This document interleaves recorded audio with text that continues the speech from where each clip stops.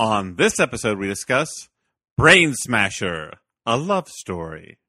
The sequel to Hand Warmer, a glove story.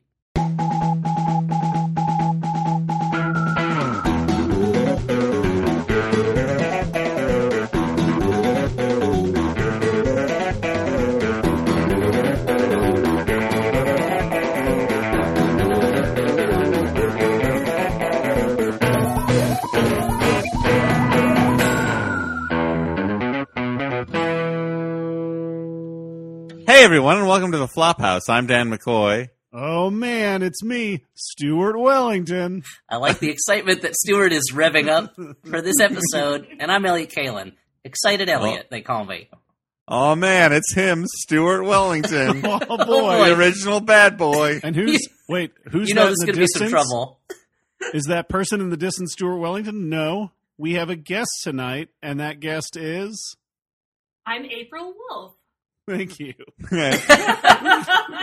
She responded to her cue like a real pro. Well, and I'm a pretty professional director of Yeah, acting. you're right. You're a real Ron Howard. I could really Whoa, feel that coming dude. forward, yeah. I want to see the movie Stuart directs where he's like, okay, you walk in and you have to announce yourself at the top of the scene. This is the end of the movie. I'm sure that people know who I am. No, you got to announce yourself every time. Okay, hello, I'm Clive Owen. No, that's not how you sound, Clive Owen. So, should one of us say who April Wolf is, or should April Wolf say who April Wolf is? What's the best way of doing this? I can go in the other room while you guys decide if that's... We should. Well, I'll tell you what, Dan. We'll all vote, but we'll vote silently in our minds. Okay. Okay. And then... That's a topical joke because tomorrow is a big primary election in California, where I live, Oh, yeah? where April also lives. That's great. And this episode's coming out tomorrow, then? It's coming out way late, actually. We've got one in the pipeline before this, so it's going to come out at the end of this month. Well, I'll mention that April is an actual, real, live film critic who actually knows what she's talking about with movies, and not like a bunch of usses just kind of yammering on about whatever. And you may know her from such other Max Fun podcasts as the Who Shot Ya podcast or Switchblade Sisters, which are both great, and you should go listen to them now. But listen to this first, Yeah. then go, oh boy, guys, I almost sabotaged our episode. So, April, have you been brought on almost like the Adjustment Bureau to come on and correct all the errors we've made with Matt Damon and whatnot? Yeah, that's exactly it. What's the tagline for that movie? Your life got adjusted. Your life got adjusted. And I thought also- the tagline was, don't trust a guy wearing a hat. And April is wearing a magic fedora right now. That allows her entry into the adjusting world? Did anyone see? I haven't seen the movie, so I don't know. Yeah, I think I did see it, and I've forgotten everything about it. It's kind of like that special world in the Real Ghostbusters cartoon that the boogeyman lives in, which is connected by closets or under beds. Okay. Yeah. All right. I think that's the whole story. I just An imagine... episode of that show. I thought the Adjustment Bureau was just like a bunch of people in fedoras who rotated your tires or something. Mm-hmm. Yep. It's a guy who comes in and fixes all your bureaus and drawers. This drawer is a little sticky. It's sticking a little bit. Let's call in this guy, and he comes in with his magic fedora and waves his hand a little bit, and it fixes. Yep. Are Yeah. they angels or something? So the movie we watched is The Adjustment Bureau, right, guys? I was like, wait, was I supposed to watch that? I mean, I think everyone was supposed to watch it, but I don't think everyone did. I think the producers of The Adjustment Bureau would have preferred, if everybody had watched it. Yeah. But no, we did not watch that. And this podcast is a bad movie podcast. Not the Adjustment Bureau certainly doesn't fall into that rubric. Yeah, we're not here to talk about American classics. We're here to talk about what, Dan? What do we do on this podcast? This is a podcast where we watch a bad movie and then we talk about it. And because we have a special guest in Miss April Wolf, she chose the movie that we watched. The what, Dan? Were you about to say? What were you about the to? podcast that we watched? Okay, Yes, that's what I was thought you about were going to say. that. Yeah, I was like, either Dan's about to say the pot roast that we watched, which doesn't make sense, or he's going to say the podcast because over the years he's had trouble telling the difference in the words that Elliot. he uses between movies and podcasts. Elliot, a watched pot roast never boils. Wait, so it never bowls? Wow, you just crushed that joke too. 'Cause, Dan, I think you'll find that even if you don't watch a pot roast, it's probably not going to go bowling. All right. So we watched a guest selection, in this case, Brain Smasher, A Love Story. From Now- 1993, I think. Now, right? April. Or as I what- call it, Jurassic Park Year Zero. Yeah. April, why did you choose this Why? movie? I love this movie. Okay. But it doesn't work at all, but it somehow still works. There's a running joke about ninjas that isn't funny, but then suddenly doesn't get, well, it gets slightly funnier.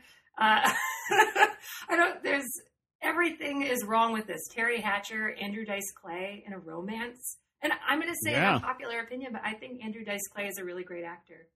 He's great in I- Blue Jasmine. Yeah, Yeah, no. yeah. I And agree he's- with that. He successfully played the part of a stand-up comedian people enjoyed for more years than I would have expected him to. Yeah. And he played a really great brain smasher. Yeah, he was of all the brain smashers in cinema history. He's the best. So, Dan, probably people Yes. are like, if they haven't seen the movie, they're like, what could this movie be about if it's called Brain Yeah. Smasher, A Love Well, Story? It's and I exactly the think kind that- of questions that Albert Pune wanted them to ask You when say he made the movie. if they haven't seen this movie. I think that's a pretty good bet. I think it was a direct-to-video release. This movie did not have a theatrical release. It did, Dan- according Dan's to pulling up IMDb. IMDb, and IMDb It- says it- movie not listed. I don't think it even had a. I don't even think it had a DVD release. Not in America. It was Yeah, not in released America. I think it was either Wikipedia or IMDb that one of the trivia things was it had a theatrical release in like Brazil. Yeah, Like that's the I- one place I think where it was shown in a theater. I do believe it was on HBO a lot when we were young. Yes. I think I remember that being the case. I feel like I remember hearing ads on Comedy Central for it. That's possible, right? Yeah. It could have been on Comedy Central. Well, I mean, 'Cause this is it's a comedy. hilarious. It's you know, it's the funniest movie. I mean, Whoa, Dan, whoa, Comedy don't Central has skip shown the plenty of final movies that were not the judgments. funniest movie. Like Stuart is School and Ninja Academy were on constant rotation. A little film called "Cannibal Women in the Avocado Jungle of Death." Oh, you mean Comedy Central filler, the movie? Yeah, Okay, guys, let's talk about what happens in Brain Smasher: A Love Story. Okay. Sure, okay. yeah. Okay, the movie So opens. the first YouTube opens, and you click, yes, I want to pay for this movie. Serious. No, this is not a mistake. YouTube has a number of dialogue boxes that come up being like, really? Yeah. It's Brain like, Smasher? Are you sure you're not a cat walking across the keyboard? It's like, I'm going to make you put in 3 different credit cards to prove that you're an adult human. I did have to put my credit card in 3 times today. Oh, really? Yeah. Oh, it worked very, very easily for me. And then Candyman showed up. With all this stuff he had bought using your card. Wow, that's horrifying. It's mainly beekeeping equipment. This is American Express. We see a lot of charges for beekeeping equipment and sharp objects and candy on your card, and you don't usually buy that. Is that? And then Oh, no, I do usually buy Oh, that. okay, never mind. There's no... they say you haven't bought any beekeeping equipment this month. Is everything okay? So, guys, the movie starts not even in Yeah. media res. It starts with Andrew Dice Clay on a payphone, and he's like calling someone. He's like, "You got to hear this story. What happened to me last night?" But nobody he's talking to on the phone wants to hear it. So he turns to the camera and says, "Hey, I'll tell you my story." It's one of the stranger openings of a movie. not a framing, like, spoiler alert, not a framing device that comes back at the end of the film. No, at the end you're left with the credits, and you're like, "Wait, so is he just telling me the credits?" Wait, there's a post-credit sequence where he's like walking up to the payphone, and you're like, "Here we go again." I mean, that would be great if you finally see who he's talking to, and it's like a small child or like a baby in Yes. the carriage. So, what do you think? Crazy story, right? He announced the Stuart Wellington School of Character Development He just says to the camera, "Hi, I'm Ed Malloy. They call me the Brain Smasher." See, Elliot, I was schooled by watching a lot of Saturday Night Live impressions. Where they don't just announce who they were at the beginning. Yeah. But before we get to Ed Malloy's story, first he's going to tell us about a supermodel, Samantha, played by Terry Hatcher, and she is doing a swimsuit shoot, and everyone is surprised that she can read when she takes out a book to read in the makeup chair. And this is pre Lois and Clark Terry Hatcher. This Her is pretty star early was Terry about Hatcher. to rocket into outer space. Wait. Because that's what happened with stars. She This was is- coming hot off of Tango and Cash, where she played drums at some kind of strange nightclub.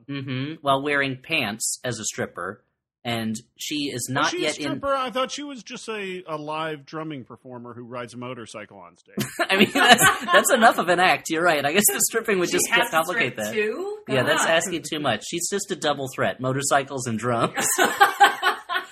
And this is pre-soap dish for all you hatch heads out there, for you hatchbacks. That's what Terry Hatcher fans are called, hatchbacks. This is post Adventures of Ford Fairlane for all you dice people. Yeah. They're called I also clay want to faces. I want to take a moment to give a shout out to the writer-director of this film, who also is the director of Dollman, Alien from L.A., and Cyborg. And Dollman among shows other up things. in the movie, not as himself, but Yeah, Tim Thomerson. Yeah. Yes. Yeah, Wait, he should- yes. Wait, There's he a- doesn't show up as Dollman or the actor Tim Thomerson. I was wrong on both counts. You're right. But there's this great scene we'll get to later on where there's a bunch of cops interrogating them, and one of them is Dollman, one of them is what's his Brian name? James? Brian Charles James from Rocket. Tango and Cash and Blade Runner. One of them is Charlie Rocket from SNL. Like I don't know. It's like this weird. They're like the filmmaker's like, I'm gonna call all my friends in for like one day just for this part. It was whoever was my God. walking by the studio at the time. I would totally do this.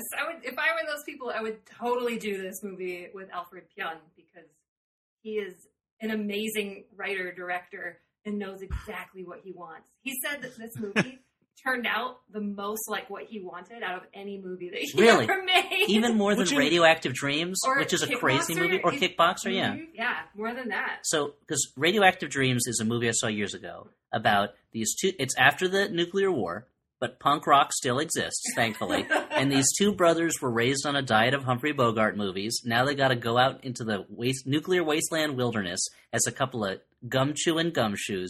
And I don't remember any of the plot, except that the movie ends with them being like, all right, guys, hit it. And they do this weird dance after having an adventure. That sounds amazing. It's a really fun movie. It's That super sounds like dumb. the Takeshi Kitano Zatoichi movie. Oh, well, but that's great when they It all have just that dance ends at with- the end. Yeah. Yeah. So anyway, Terry Hatcher's a model. A rich guy wants to marry her. He gives her a $10,000 watch, but she says, I don't want watches. I want love. And meanwhile, her sister sends her a package from London that she's supposed to... No, she's in London. The sister sends her a package from Tibet? Paris, somewhere, that she's supposed to bring to Portland, Oregon. Portland? That's where Ed the Brain Smasher lives. Oregon. Well, as in this movie, So- Oregon. I'd say Oregon. It's meant to be a goof that it's like very Brooklyn-y, Bronx-y, but it's set in Oregon. I right? assume that they were like. It's weird because when there's a part where Ed Malloy, Interdice Clay, goes back to his parents, yeah, and they're the most like tri-state Italian Portland family, and and I don't know if it's supposed to be an overt joke or if it's just like we need to get two people who could conceivably be like Interdice Clay is not going to do a Pacific Northwest accent. Like we're just going to build the world around him, you know. But it's all shot, or almost all of it is shot in Portland. Like they're just yeah, no, it's- I assume they just had tax breaks for Portland, and they're like, yeah, Andy Dice Clay is your classic Portlander. Can you go on the Brain Smasher A Love Story tour in Portland, Oregon? I hope so.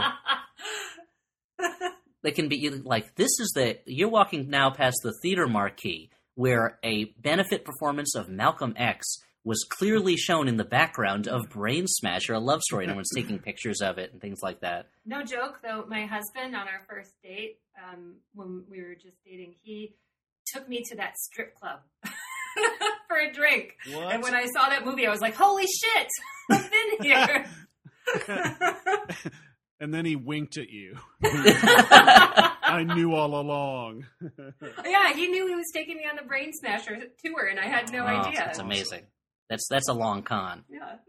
That's like when my wife and I took a trip to Paris right after we got married, and then we saw Midnight in Paris, and Woody Allen went to all the same places we went, and we were like, was Woody Allen following us on our vacation? Elliot, I think I know what you actually said. You said, wow. He does. I said, wow, Ernest Hemingway, wow. I have my son saying that now. It's really funny. Okay, so Samantha, she goes to Portland, and she finds her sister, but her sister's been captured by this. It's a sect of masked Shaolin monks who are wearing all like fedoras and trench coats like they're Dick Tracy villains. Are you sure they're not ninjas?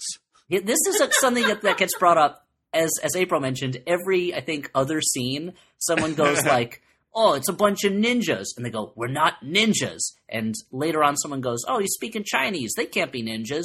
But I did some of my sleuthing, and I found that the leader of this group is an American of Japanese descent. So he's making it confusing for people just by being there. But Sure. but this joke it's an extra textual joke, Elliot. It's a Japanese man playing a Chinese man who's denying that he's Japanese. Oh, you're right. There's a lot going on there. That's very It's complicated. layers. This joke, it's like it gets introduced once, then it comes up again, and by the last scene, it's like every other line of dialogue is someone calling them ninjas and them denying it, and then Terry Hatcher's like, if I say you're ninjas, then you're ninjas, and then 2 lines later, her sister goes, if my sister says you're ninjas, then you're ninjas. It's like, did they think we missed it the first 40 times they told this joke? Yeah, you become unstuck from the movie, and now you exist in a realm where things are only ninjas or not ninjas. I mean, we live in that realm, to be honest. That is a way of classifying the universe. I mean, that's basically the entire Mortal Kombat roster. Yeah, that's right. is ninjas or not ninjas. We exist in a binary universe where 0 equals ninjas and 1 equals non-ninjas. Yeah. Everything can be decided by that. You look at any object, it could be a ninja or not a ninja, you know? Mm-hmm. But here's a question. The movie Three Ninjas, would that count as a ninja? Would it count as 3 ninjas? Or would it not count as a ninja because it's a movie? Or because it's multiples? Like, don't worry about it.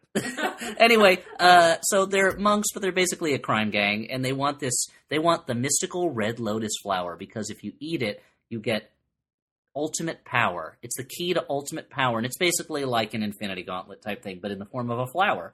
But it sounds a lot like heroin to me. What if it was like they're just like, we want that flower? It's the ultimate high. You hallucinate that you're the king of the world, and then you die. It's amazing. But Dan, would you give them the flower then? If it was just a drug? Yeah. Yeah. I mean, like, why am I keeping it Yeah, then? that's why they call Dan the Candyman. Yeah. Well, it's not because if you call his name 3 times, he shows up. No. No, I mean, no, you call me once, I'm going to show up. I'm a lonely man, Elliot. Like, oh, someone wants me? Someone's interested in me? Sure. So, Samantha, she didn't bring the lotus with her because she figures they're going to kill her if she has it on her. She leads the monks on a merry chase through the very wet streets of Portland until she reaches the club where Ed Brain Smasher Malloy is the bouncer. And we see he beats up a gang of thugs who try to push their way in. And this guy waiting online goes, now that's why they call him the Brain Smasher. And then he laughs and laughs and laughs. I love the movie is like, the term brain smasher can be taken any number of ways. So we got to show him hitting someone in the head and then it being identified as that is the titular brain smashing. Because otherwise, who knows what they might think it is. I mean, because if that guy didn't say it, we would have to wait until Andrew Dice Clay turns around and reveals that he's wearing a jacket that says Brain Smasher on the back. Now, do you think, like, when Drive came out and guys suddenly started wearing those, like, Japanese jackets like he wears in Drive, like Ryan Gosling wears. Do you think guys were just walking around wearing jackets that said Brain Smasher on the back? Yeah, Dan, you were alive back in 1993. Do you remember that? I mean, we're not that far off in age, Stuart. I don't know why I'm the one who has to. Yeah, but Stuart's kind of a question. boyish type, and Dan, you have kind of like an old man thing going. So, do you remember when the Brain Smashing craze hit and everybody was wearing Brain Smasher jackets? Yeah, and the Brain Smasher dance swept the nation. Yeah, the Brain Smash. There is actually a Brain Smasher dance, though. That's the. There is. There is. Did you see the choreography when they went into the concert? Like, oh yeah, that's right. Oh yeah, it's all choreographed. It's like a weird, like, it's a lot of jumping, line dancing. Yeah. Oh well, okay, so that's a good point. We'll get to that. I won't bother wasting time on my joke that Brain Smasher could have been taken as an oblique reference to the Pan-Galactic Gargle Blaster. We don't have time for that kind of reference. Let's just keep moving because she runs into the club. Unstopped by Ed Malloy, his bouncer abilities seem to be worthless on her. She just pushes past easily. And she ends up in the club where there's like this choreographed jumping dance, and it's a little bit like line dancing, a little bit like Native American jingle dancing. If you guys are familiar with that. There's a lot of jumping in it. You know I am. Oh yeah, big fan. Yeah. So good. It's good stuff. And they're dancing to some fairly dour rock music sung by a woman with a very low voice. Like Who's that song that's in Royal Tenenbaums about how the woman goes out walking? She doesn't do too much talking. Yeah, Nico. It's like that, but deeper. And it's like, I was like, is this person doing like a Marlene Dietrich impression, but like if she was a rock singer? Anyway, I found it very confusing. And then she sings a song on the soundtrack later, and I thought it was a man singing until the song was listed in the credits. So that's me. I've certain like gender assumptions that are not okay. Stuart? This is the kind of club that vampire Chris Sarandon would go to in the Fright Night movie. Yes. Yeah. Well, yeah. It feels like somebody went to the club in the beginning of The Hunger where Bauhaus is performing, and they're like, this is a cool club. We're going to take this New York style and we're going to bring it to Portland. And when they got to Portland, they did not have the talent on hand that Bauhaus was providing in a major city. They also forgot the cages. Yeah, and the they cages. Forgot the chain link fences and the cages, and they're like, we don't need it anymore. Like, it's Portland. Things are just a little bit like more bespoke here. Yeah. We don't have to do that. And having those cages and fences might have protected them from what's to come. But we'll get to that in a second. Yeah. I Dan? like that the Brain Smasher seems totally fine with Terry Hatcher pushing his way past him. Pushing his way past, yeah. Pushing her way past him. The guy, the other bouncer comes out and is like, hey, you punched out these two guys. And he's like, yeah, this lady, got past me, though. And so the guy's like, a lady got past the Brain Smasher? And suddenly Dice Clay is like, you know what? My ego won't allow this to stand. I have to go find Terry Hatcher. Yeah, and the assumption is also, so the implication is like, oh, so he regularly smashes the brains of ladies? Yeah. And it's a good thing he runs in after her because the Lotus Monks storm the club. They remind everyone they're not ninjas again because they're going to keep doing that. They start beating up the band for some reason. I don't really understand. Like, these ninjas could have just walked into the room, no problem. But they just start beating people up and then jump onto the stage and start hitting the band. Well, there's that one part, like the first woman who like turns around, she's dancing and she's drunk and she's like, hey, ninja, dance. And then he just clocks her right in the face. Like, there's it's just like a split second. Oh, that scene is so weird. Yeah. That was when that was okay. You could do that in a movie and still be a likable villain. No, these guys, maybe they're not ninjas, but maybe they should be. Because I don't want to take the samurai side of things, because that was clearly a feudal system that was not fair to those at the bottom, who often defended themselves by joining secret organizations where they had to hide in the shadows. But ninjas, I'm really glad that you're taking a big stand here. but so I'm not saying I'm pro samurai on this, but samurai looked down on ninjas as scum who hid in the shadows and had no honor. And these Shaolin monks, supposedly, they have no honor. Maybe they are ninjas anyway, deep in their hearts. Okay, so Andrew Dice Clay catches up with Samantha, Terry Hatcher, and he kind of escorts her away, helps her get out. There's some very disjointed banter that's like an attempt at, I guess, like a Bogey Bacall type thing, where they're kind of like insolent with each other, but instead it just like, it reminded me a little bit of the scene in Manchurian Candidate where Janet Leigh hits on Frank Sinatra. and it's like they took 4 different conversations and jangled up all the lines and just threw them out randomly. It doesn't make any sense. I think he's just like negging her. I guess yeah, It's that's like, true. It's just like the pickup artist like wrote the dialogue for him. Interesting. I did see Mystery did have a story by credit. Yeah. Anyway, and I in my note my notes I've written here. The not ninjas joke is getting old. I had no idea that it would return so many times. And so Samantha hires Brain Smasher to protect her. She doesn't have enough money on her, so she gives him the fancy $10,000 watch, thus beginning the next running joke of the movie, which is this watch being brought up and people going, "Ooh, what kind of idiot pays $10,000 for a watch?" And there's a lot of that throughout the film.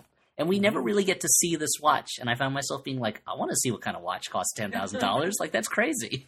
Oh, does it have a calculator in it? Yeah, that's right. Yeah. Like, Dan, what would You have can to be in a watch does if You you can paid write $10,000? boobs on it. It is what? You can write boobs on it if you turn it upside down. Yeah, if you turn up, yeah. So how you can turn upside down? It's strapped to your wrist. Nice going, Brainiac. What would I have in a $10,000 watch? It would obviously have an image of Garfield, but the arms are Bart Simpson's arms, so it's Whoa. like Yeah. it's like a fuck up. Yeah. It's like a rare misprint. Yeah, it's like the stamp with the plane upside down. I love the idea. There are all those character watches of like Garfield or Mickey Mouse. These characters who don't really care what time it is. So how can you really trust them to tell you what the proper time? Like, I don't think Garfield knows what time of day it is. I mean, He's a cat. Garfield- He doesn't care. Garfield cares if it's a Monday. He cares about the Certainly. day of the week, sure, but my wristwatch isn't going to tell me that. He only Now you're cares living in a about science fiction lasagna, world. Like It's just dinner like time, binary. right? Monday, not Monday. Monday, not Monday. His whole calendar is just Monday or not Monday. But I think the Ninja- joy of getting a watch that has Garfield or some other character stuck in it is that it feels like they've been imprisoned and forced to tell you the correct time for all of eternity. Oh yeah, by some kind of wizard spell? Sure. Take that. This is the karma for sending Nermal to Abu Dhabi, where she had to be a migrant worker who was killed in a construction accident. Oh, that's Dubai. I'm sorry. I'm thinking of Dubai. I'm sorry. Oh, I dear. apologize. Oh boy. I'll issue a formal apology on Twitter tomorrow. So, so Before the episode is released. You know. You gotta So- get in front of it, dude. I gotta get in front of it. Gotta cut it off. I'll be like David Letterman. The stuff he did, that wouldn't fly today, but he admitted to it years ago, so everyone's like, oh, what a national treasure with his big old Santa Claus beard and all that stuff.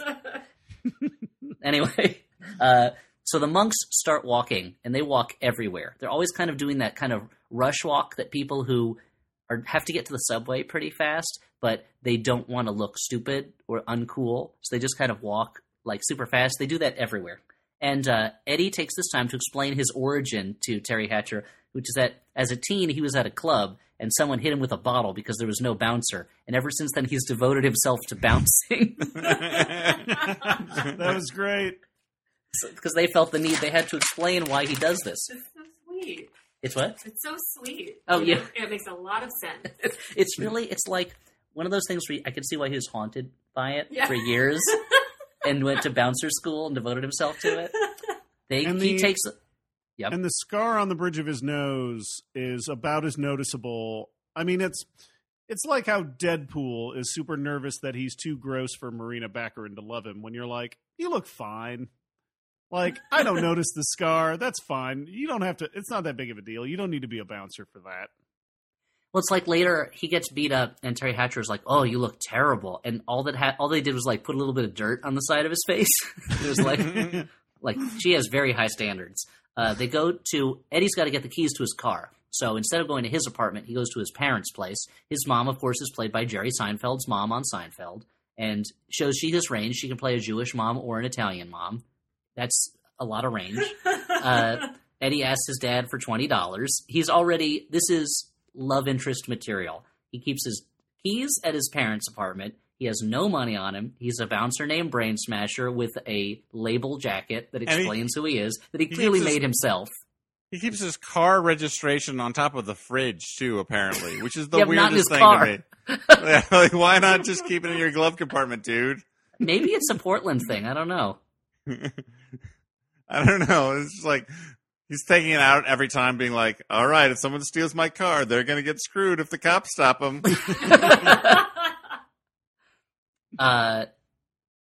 The monks they leave, and the monks show up and tell the parents that they're psychiatrists who are after this crazy woman Samantha who's telling a crazy story, and they're like, "Oh no, our son is in danger. Well, you should go to his apartment. It's over a place called the Lotus Cafe or something like that, because every business in Portland seems to have the word Lotus in the name in this movie. Uh-huh. Oh, yeah. Yeah. And Portland is the city of roses, right? Not lotuses. Yeah. As far as I know, that's the city of strip clubs. That's what I've been told. Well, that too. That's also why it's Yeah. funny when later when they go to a strip club, the one you're talking about, it's clearly just a regular bar where they have one woman there. Yeah, it's like one woman in a tiny, tiny little stage where mostly it's just people drinking. Yeah, it's like a stripping alcove and a lot of arcade games. And I learned a lot about their forced cover policy. Yeah. Yeah. their forced minimum policy. I was really happy, when Dice Clay was just like, "Hey, you do what you got to do." It was just like, "Hey, I got to charge you the minimum," and he was just so polite, I mean, he knows So the bouncer's code, and as his mom says, he's never broke a law in his life. Yeah. Even though we've seen him smash brains. Oh yeah, that's not breaking a law. Yeah. No, that's not a law The right police there. are like, "Oh, he smashed that brain in the line of duty. We find him not guilty." This is a moment to tell you guys about the funniest thing I saw one time in Portland, which was, as Dan, you mentioned, there's a lot of strip clubs there. There was a strip club that was called like Pussycats or something like that, and then across the street was an animal hospital. And I kept imagining some situation where a dancer slips and breaks her leg, and they're like, "Look, let's just take her across the street." Like, this is... There was a situation once where I met someone who had been a stripper in Portland, and I mentioned that to them, and they did not find it particularly funny. But, who knows? But some people found this ninja joke super funny. Who knows? Anyway. I thought it was great. Oh, thanks. They go to Ed's apartment so that they can use the bathroom, and he teaches her his fighting technique, which he calls the 1-2, which is just you punch a guy in the balls and then you give him an uppercut to the chin. So do we learn that he has been looking at a calendar with a picture of her on it surreptitiously? Like, because at one point he's looking at the calendar and then he like hides that, and she mentions she was in it. So are we to believe that he has a crush on her already? Yes. Yeah, And exactly. he's nagging her. He's like, maybe I'll look at it someday when it's December, maybe. Like, oh God. Because look, guys, he's a brain smasher. He doesn't know anything about the heart. The brain is the organ he's used to. He's not heart smashing out here. No, he's found Samantha has smashed his heart, and he doesn't know how to deal with it. Mm-hmm. Guess what happens?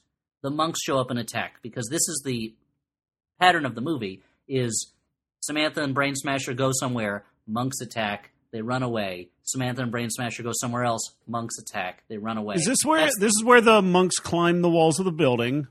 Yes. And they're climbing outside the window in the rain, and you can very clearly see that one of those monks has a support wire to keep the stunt performer from falling off the ledge. Yeah, unless we're supposed to believe that the monks are using support wires this whole time. Oh, that would make sense, yeah.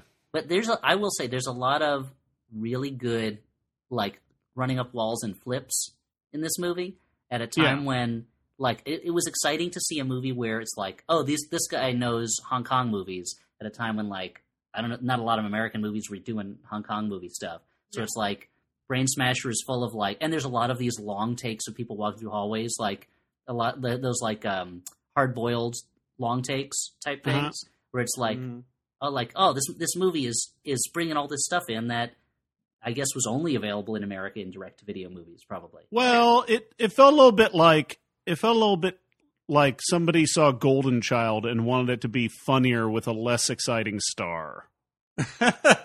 Whoa, Wow. whoa! What are you saying about Andrew so Dice hard. Clay? I'm sorry. I I said it was funnier. You can't, but it doesn't have the best part of Golden Child, that dancing Pepsi can.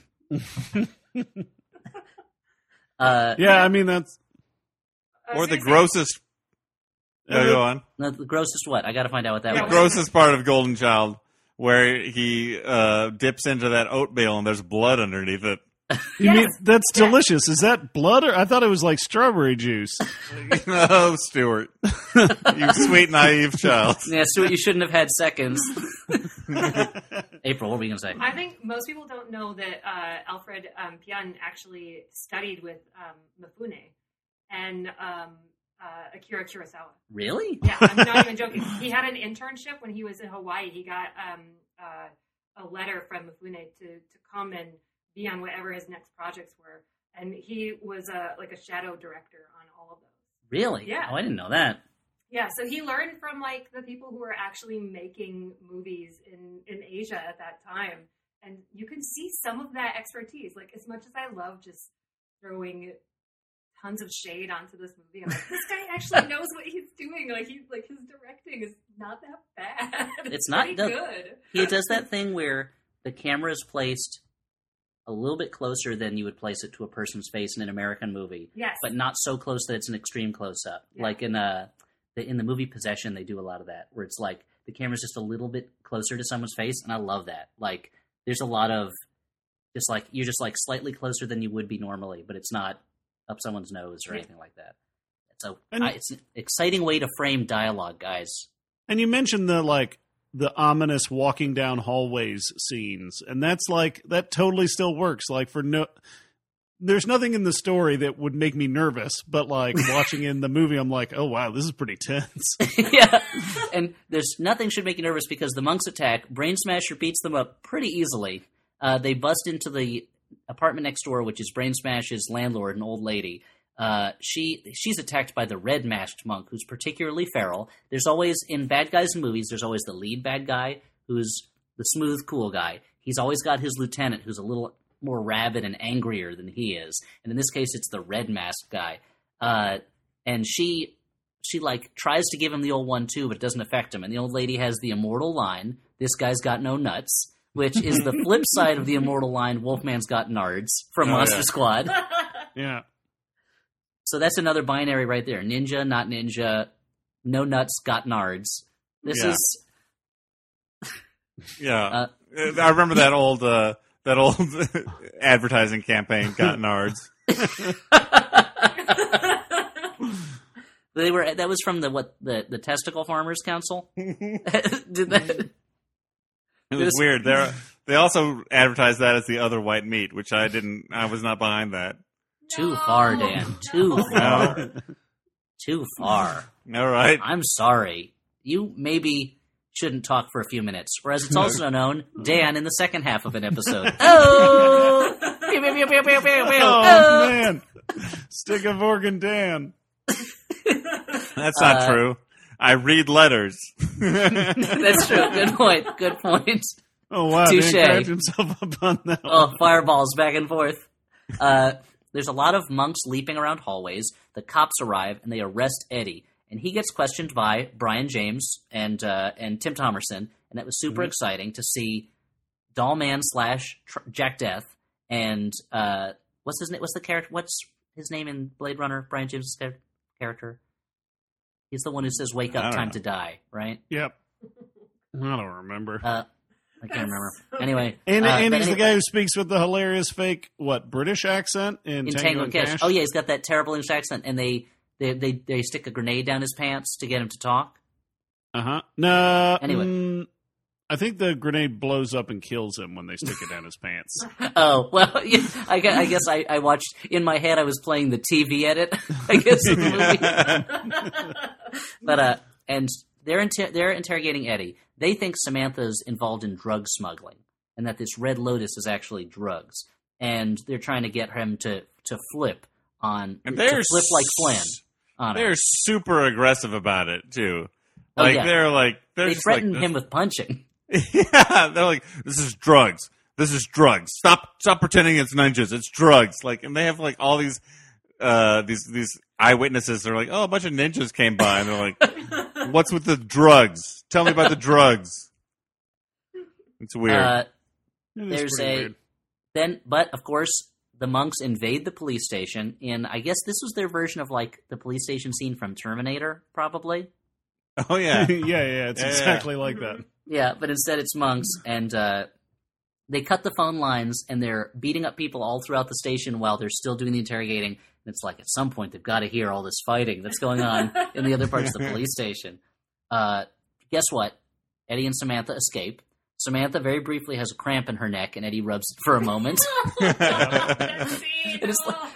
It's such a... And what's great about this is... There's three things that are great about this. One is that this is He-Man geography, where in the He-Man cartoon, he would often pick up a bad guy, throw them off camera, and then they were just gone. That was it. Not a problem anymore. So, like, Eddie and Samantha are running from the monks. They turn a corner in the hallway, and they're like, oh, phew. Hey, my neck has a cramp. Can you rub it? And it's like you're still in the same building. And number two, Samantha delivers it as if it is totally made up anyway. And then Eddie, he starts to like fake come on to her, I guess. Yeah, fake being a creep.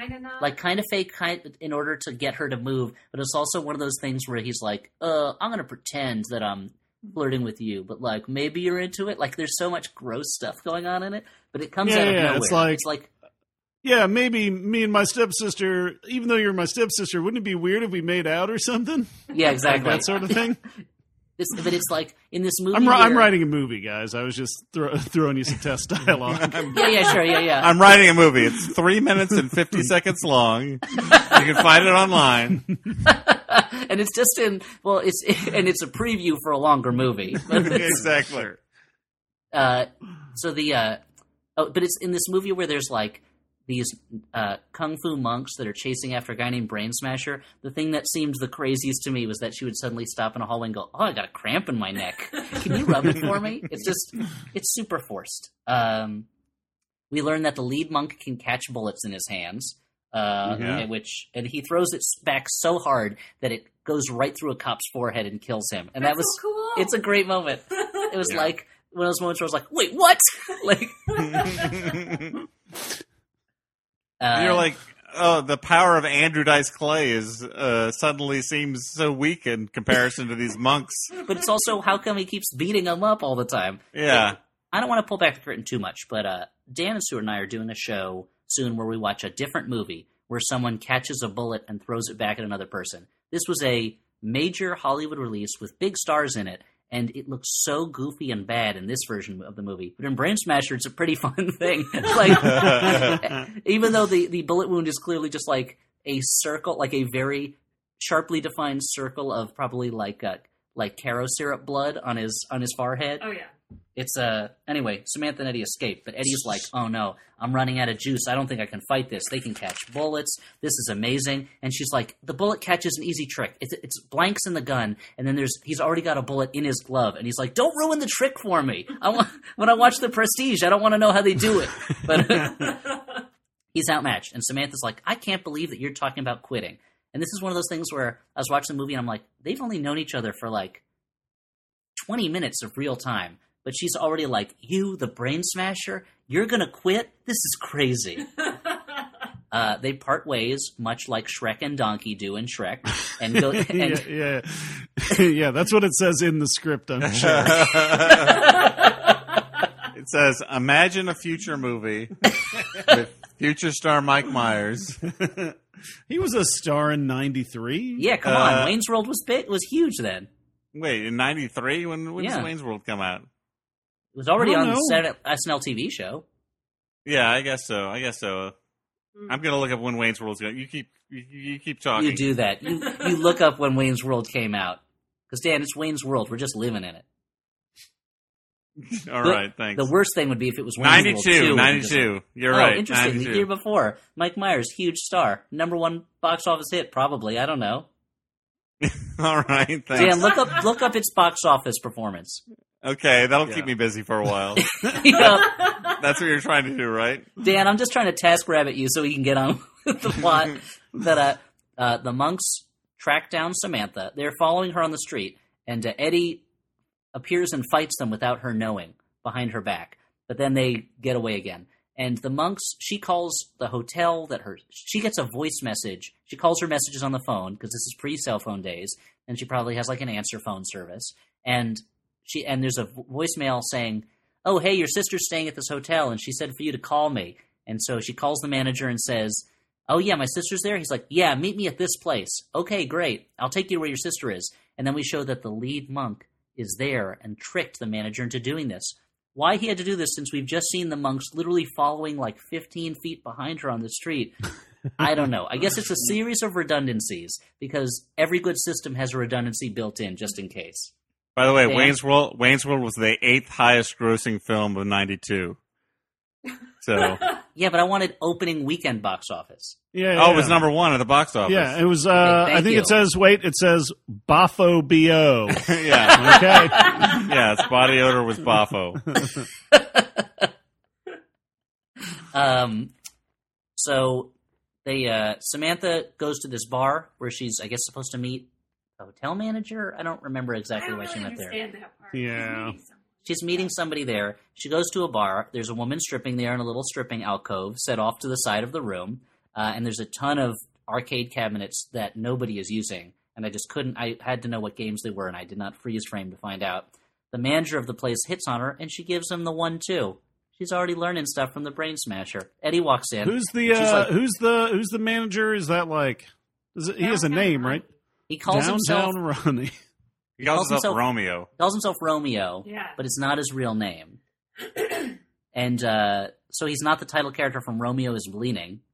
So I don't know what else about him. Oh, thanks for the Or clarification. Romeo plus Juliet. Dan, what did that Specifically. equal? Did we ever Specifically find that out? one. No. It equals fun. That was the original tagline. I mean, Yeah. it kind of equaled Moulin Rouge, right? Yeah, I guess. That's a good one. Do you guys remember when the movie My Girl came out? And there was a commercial that was like, get ready for the wildest, the wettest, and the wackiest adventure. And my sister went to go see it, and she was like, he dies at the end. She was like, it was neither wet nor wacky. It was. I think there's a scene of them jumping in a lake or something for wet, but for wettest, it was like it was a very misleading commercial. Yeah. And trick the kids. Yeah. Anytime my wife sees a trailer that lies to her, such as, I don't know, The Lobster, she's like, that fucking trailer my girled me. Oh no. Eddie comes in, and she says, "What happened to you? You look terrible." He looks the same. He just has some dirt on his face. They flirt. Eddie doesn't like this bar because it doesn't have a bouncer, and she calls him a straight-up guy. What happens? The monks show up. Samantha insults them a lot. There's a fight. Samantha runs away and puts on a disguise, and she's protected by a Rubenesque dancer who hits the monks with her boobs. Not to bring up Mortal Kombat again, but I do like how this dancer and then Terry Hatcher's later disguise makes her look like Sindel from the Mortal Kombat games. And so this is something I want to ask you guys. Terry Hatcher changes into more revealing clothes. They're like super tight shorts and a see-through top. And she puts on a wig and a cloak. Because I guess she's escaping as some kind of sorceress wizard stripper. But or maybe it's like, you know what? It's like that Empire Strips Back thing that's been advertising all over LA. It's like a Dungeons and Dragons themed strip show. So that's why she puts on a cloak, and it's like her cloak of visibility. Does that make sense to you guys? Yeah, that makes sense. So I bet in her mind, when she puts on the disguise, she's like, I better come up with a backstory. Well, it's like a D&D themed dance, because I'm always looking for ways to, it's like Flashdance. I'm always looking for ways to push the envelope and like really express myself. And she's like, I wish the burlesque movement was at its peak now, because that would be more fitting for me, this kind of dancer. Okay, I've got my character. Yeah, it was most likely, as I said before, a Mortal Kombat themed strip show. Which would be called what? Dan. Stewart. Oh no, redirection. Mortal Kombat with a C-U-M. No, I think that's too I was harsh. hoping no one would say that. No, I like it. Wait. Mortal Kombat. All right, that's better. No. But Mortal Kombat? I like Oh, that's the worst one yet. The only one I could. the first one though. I like the idea of like there's cum and you use a bat to hit it. Yeah. You're hitting that cum with your cum bat. Get that out of here, man. Yeah, just to get it away from you. Yeah. Dan, in baseball in the year 2125 has become a very different sport. Yeah. Yeah, instead of you have a pitcher, you have the ejaculator. Yep. It makes it very hard to come up with taunting rhymes because you say, we want an ejaculator, not a... Doesn't rhyme with belly itcher. What are you going to say? Yeah. Mm-hmm. A smackulator. And you're like, what's Again, a smackulator? Doesn't work. And you The say, big- shut up. Shut up and just play the game properly. And then the Philly fanatic, who at this point has been in numerous porno films, I have to assume, he just shakes his head like, disappointing, guys, disappointing. Yeah. Sure. Yeah. Anyway, we don't have to spend any more time on that Mortal Kombat themed burlesque show. But so she creates this character, she puts on this disguise, she walks past the monks, they see through it instantly, and she doesn't even sell the bit. She just takes her wig off, takes the cloak off, and she's running around in this outfit for the rest of the movie. And I want to ask you guys, did this seem as gratuitous to you guys as it seemed to me? That she changes clothes for one moment for a thing that doesn't work, and then she's just stuck in that outfit the rest of the movie. That was definitely mandated to get like money for the movie. Like that's what That she had to dress up in like a sexy outfit at some point. like that's what they do. They're like, hey, show a woman's tits at least 4 times, and then they sign a contract, and that's like contractually obligated. That, like a woman's nudity or half nudity is obligated for financing. And seriously, That's how the business works, Elliot. I don't like it. Yeah. When I moved out to LA, I thought it was, glamour. I thought it was movie a stars, dream Judy factory. Garland, Mickey Rooney. Yeah, the Dream Factory, exactly. I thought it was it's like the end of the Muppet movie, right? Mm-hmm. Yeah. is that sad? The end of the I can't Muppet remember movie? if It's sad like, or not. the end of the Muppet movie is weird because they get their movie contract. They start making their movie, which they're also doing all the sets, which Okay. seems weird because Hollywood is a union town. So it's like, Yeah, that's so anti-union. what kind of studio is this Orson Welles running Yeah. that the Muppets have to... They're already not in the Directors Guild. They're not in the Screen Actors Guild. They're not in the Writers Guild. And they're making their own sets. And then everything falls down and explodes because of Crazy Harry, who is a maniac. I don't know why they keep him around. Yeah, that's like a liability. You could get sued. Yeah, exactly. Obviously. And then the ceiling crashes in and a rainbow comes through. And it's kind of a happy ending. Dan, Yeah. you're the resident manic Muppet maniac. Is that a happy ending or a sad ending? Like everything that involves the Muppets, it's a bittersweet ending. It's look, life's like a movie. Write your own ending. Keep I believing. do cry every time they get to that Keep part. pretending. No, it's beautiful. I mean, Yeah. their movie has been destroyed, obviously, but there's all the Muppets are together. They've got a rainbow. They've made the rainbow connection. Yeah. Now, Dan, It's good. now, the Muppet movie is a great movie, but you have to admit that Yeah. the movie they're making looks pretty bad.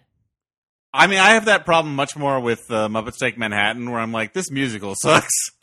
This is like sub Mamma Mia level musical that they're putting on. You're like, there's so few Broadway houses out there that aren't taken up with jukebox musicals that are long-running for the tourists, and now you're going to take Yeah. up one with this garbage? Yeah, the When plot the of this, Ragtime Revival closed in less than a few months? the entire plot of this musical seems to be that somebody's getting married, And then they do everyone's sing a excited. song that just goes, somebody's getting married. Yeah, it's all somebody. It's like, it's like not as good as Porcupine Racetrack in terms of actually being a musical, No, right? Yeah, the state's Porcupine Racetrack. Yes, a sketch making fun of musicals is a better musical than the Muppets musical. Well, hot takes. A lot of hot takes flying around in terms of Brain Smasher. Okay, so Samantha's wearing her sleazy outfit. She runs away. Eddie is captured by the monks. Oh, no. Samantha gets to the church where she's supposed to meet her sister, and she admits to her sister that she might love Ed. And this is when the sister explains that eating the lotus flowers gives you godlike powers. Whatever you want happens. And she gives like 3 or 4 examples of this. You think of a horse, you get a horse. You think everybody loves you, everybody loves you. You think you have your own TV show, you have your own TV show. And I wanted Samantha to be like, yeah, I got it. Yeah, I get it. This is pretty clear. Meanwhile, Wu, who's the leader of the monks, whose name I forgot to mention earlier, he's just breaking Ed's fingers for no particular reason. Everyone decides to meet up for an exchange at the club where Ed works. They're going to trade Ed for the Lotus. And this somehow becomes Wu threatening Eddie he's going to kill Eddie unless Samantha says out loud that she loves him. Mhm. And the logic is very tortured as to why Wu wants to hear this or what this like. Because he's a romantic. So he's like, I wanted ultimate power, but I'll settle for being a Cupid for you two. Like Wu has become such a yenta in this moment. But Samantha has a gun that she got somewhere. Where did that gun come from? Do you guys remember? It's America, dude. Good yeah, point. it's an indictment of our society. Yeah. Which Brain Smasher was like, no, I don't use guns. Yeah. Which was very interesting, a very interesting statement on his part about Yeah. gun culture in America. Yeah.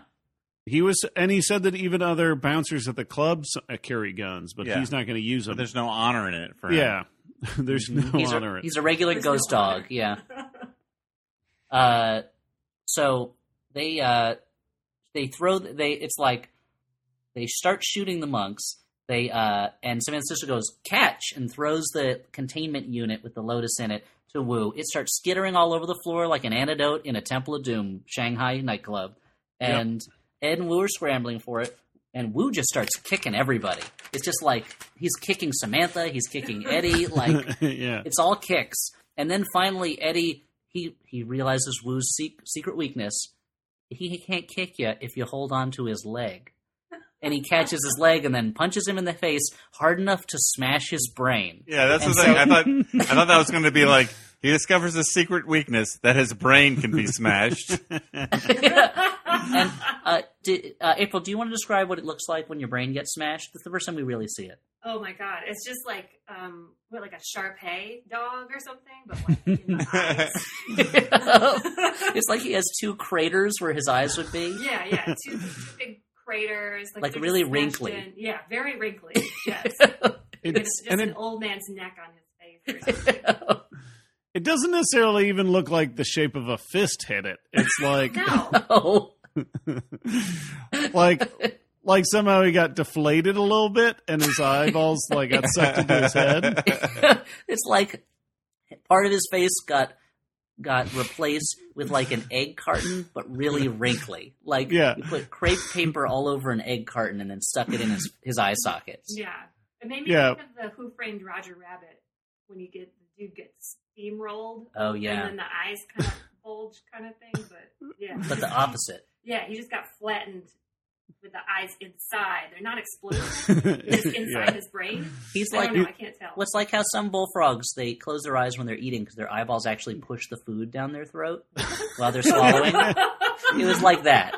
Yeah. So you got to assume that. It looks a little bit like if you went up to a sketch artist at a Comic-Con and you're like, I want you to draw E.T., but he's a man. The sketch artist is like, okay, I'm getting like paid nothing to do this, so I guess whatever you tell me to do, I'm going to do it, dude. I guess I'll fulfill your fantasy here. It's good. Just take time off of drawing nude Aunt May in that guy's sketchbook.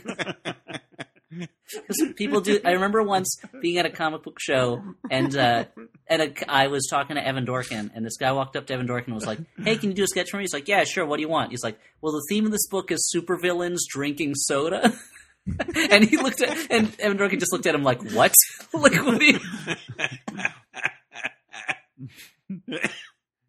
So- oh boy. Anyway, Wu, despite having his brain smashed and his eyes pushed in, he eats the lotus and then promptly dies because Samantha's sister swapped in a poisonous substitute for the real lotus. Why she didn't do this from the beginning? Earlier? Yeah. Yeah, I don't know. And then she leaves, and they're like, "Hey, so would it have worked if he ate it?" And she was like, "I don't know. I don't believe in that stuff. Like, I'm a botanist. I don't care." Did she truly? I don't think she cared. She's like, well, whatever. Yeah, she just wasn't interested in it. And she just And- brushes off like killing a dude through poison. Actually, that's true. Eddie has smashed a man's brain, and now he has the moral high ground because he didn't trick someone into eating poison and dying. It's also throughout the movie, they keep saying we're being chased by these killers. These guys are killers, but we never see them actually. I guess except for the cop that they throw a bullet through the head of, who shot at them first. We never see them kill anybody else. They just kick people. But then Samantha's sister just straight up murders him. Anyway, Which that actor, Pien was obsessed with the Warriors, Mhm. and that actor who plays Cammy, the sister, she's Marie from the Warriors. Oh, that looked Oh. familiar, but I This didn't is know kind of who like it was. an all night kind of traveling through crime kind of thing. He wanted to put her in a kind of Warriors-esque type Oh, of situation. Yeah, that adds so much more emotional resonance to the movie than anything that happens in the movie. I know. And so Ed and Samantha are left alone with a bunch of dead monks in this nightclub, and he compliments her hands, and she admits eventually that she likes him, and then they both admit that they love each other, and then they kiss.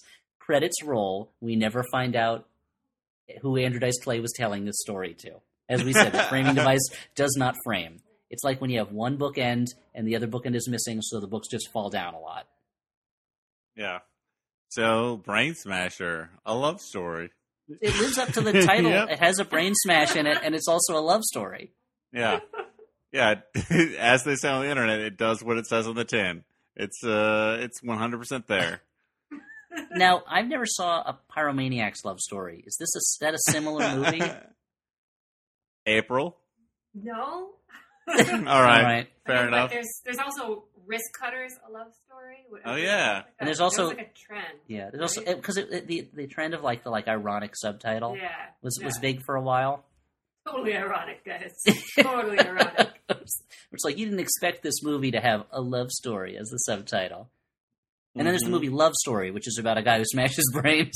Yeah. Love story, semicolon, brain smasher. A brain smasher story. Right, so it would be like a remake, like the sequel to A Love Story. Isn't that like the ice skating one where the woman is blind? And then it just turns into That's the Which one is cutting edge. No, but she's not blind in the no, cutting Love edge. Story. Love Wait, Story's she's the one not where she- blind in the cutting No, edge? So you thought a cutting edge was about a woman who her eyes got slit across and that I blinded thought her? that. I Yeah. thought that was why she was. Oh no, that was Jennifer 8 that I'm thinking of. I'm sorry. All right. You think of the eyes of Laura Mars? Mhm. I think I'm thinking of FX: The Deadly Art of Illusion, Okay. where Brian Brown's girlfriend's blind. I think. Yeah. I think that's what you're thinking about. So here's the part where we make a decision about this movie, whether it's a good bad movie, a bad movie, or a movie you kind of like. What does everyone think, guys? Oh wow, Dan, you're not even gonna answer your own No, question. I'll answer. Am I up first? Now we all get to say how we feel about it, and then April will silently judge us until she tells us how she feels about it. Yeah, because she made us watch it. I have no I- regrets. I actually feel like this is hovering between a good bad movie and honestly a movie I kind of like. Because I was watching it and I was thinking to myself, you know what? I'm enjoying this movie a lot more than supposedly good movies that I've seen. Uh-huh. It worked for me in a way that a lot of prestige films don't necessarily work for me. I mean, it's accomplishing its goals, and we were talking about Andrew Dice Clay, weirdly not a bad actor. I mean, as Stuart and I were talking about before the taping started, it's not like he has a lot of range. I mean, he's playing the Andrew Dice Clay character, but he plays it very well. And it does feel like he didn't show up for any of the choreography lessons before any of the action sequences. Like a lot of the action sequences just look like he's rolling around. Yeah, but I mean, if a movie about a bouncer who attacks a bunch of ninja monks, They're not sounds good ninjas, to you. Dan. Maybe you didn't I was realize split- it I doesn't was- get mentioned in the movie, but they're not ninjas. I was splitting the difference by calling them ninja monks. But if that sounds appealing to you, if a kung fu movie where it's the kung fu is versus a bouncer sounds appealing, then this is a good movie for you. Yeah, if you're in that If you're in that specific very target specific market. cohort, I think that's a Netflix category. yeah. Yeah. It says if you're interested in bouncer versus monk movies, you should watch the 5th season of Arrested Development. And I'm like, Netflix, that algorithm doesn't make sense. I'll go. Oh, Stuart, you go. Yeah, I think I'm going to go with.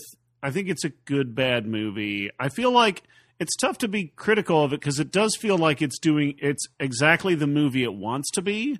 It might be a little sloppily made, but like, I think it's, for the most part, when it's being silly, it's intentionally being silly, or it's very difficult for me to tell what's intentional and what isn't intentional. So yeah, I mean, I think it's a pretty fun, good, bad movie. I am going to go the other direction in Dan's, where I'm going to say it's a movie I liked. And I expected to not like it because I don't know. It's got a dumb title. I hate the title. I hate anything that puts a love story at the end of it. But I was like, this movie, I genuinely found it funny in a bunch of places. I genuinely enjoyed a lot of the camera work in places. Introduced Clay is perfectly serviceable as this bouncer character. It tapped into the crush I had on Terry Hatcher when I was like 13 years old, and she was on Lois and Clark. Like I was saying, it framed the shots where people were talking with the camera a little closer to their face than you would find in an American movie, which is a kind of framing I really enjoy. And the colors in it are really good. And it does have Brick Bardo himself, Tim Thomerson, the Doll Man. Yes, yeah. So I mean, he doesn't shrink down and be Doll Man, but yeah, I mean that's one check in the minus column. I was watching this movie on headphones while my wife was doing something else in the same room, and I was like, and she was like, "What happened?" And I'm like, "Doll Man is in it." And she was like, "What?" And I was like, "Oh, he's in a movie where he's an alien cop, but he's like a hard-boiled cop, but on Earth he's 13 inches tall, so he's the size of a doll." And she was like, "Don't even tell me anymore." So yeah, I enjoyed this movie. April, you picked this movie for us to watch. I did. I'm so happy that some of you like it. Stuart, I will win you over yet. I said it was a good bad movie. I feel like that's not. Oh, I guess I have one foot on the shore, basically. I like the way you said that was very Dice Clay. It's a good bad movie. I said it's a good bad. Come on. But the real stars of this are the Foley artists who had to do so much walking on streets. Mm-hmm. Like, it's never ending, just shoes, because they're walking so often. And I remembered watching it like the second or third time, being like, wow, the Foley artists are really, really great. That's the kind of thing you get when you watch it in multiple viewings. Mm-hmm. So you would recommend watching Brain Smasher probably 3 times in a row? At least 3, yeah, I would say, just to really get the full smash of it, the heart and the brain smash. That would be your quote if the movie came out now. You'd be like, smashes your brain and smashes your heart. Yes. Oh God, to be a critic in '93. Oh, that must have been a glorious time. Yeah, you'd have your own TV show. It'd start local regional television. Oh yeah, definitely. And then it would get national syndication. What would it be called? What would you call your like Ebert and Siskel at the movies type show? Wolfpick. Nice, that's pretty good. My last name is Wolf. Yeah, no, I got that part. I get it. That's good. I get it. Guys. And like pick is like pack, but Exactly. it's got an I in it instead. Yeah, totally got it. But would you spell it PIC like picture, like movies? Oh shit. Guys, we got to get a time machine. Go to 1993. Pitch this show. Mm-hmm. I mean, I feel like there's other things we could probably do with a time machine, but sure. Name one catastrophe we could avert. There aren't any. Things have been going great since 1993. It's been perfect.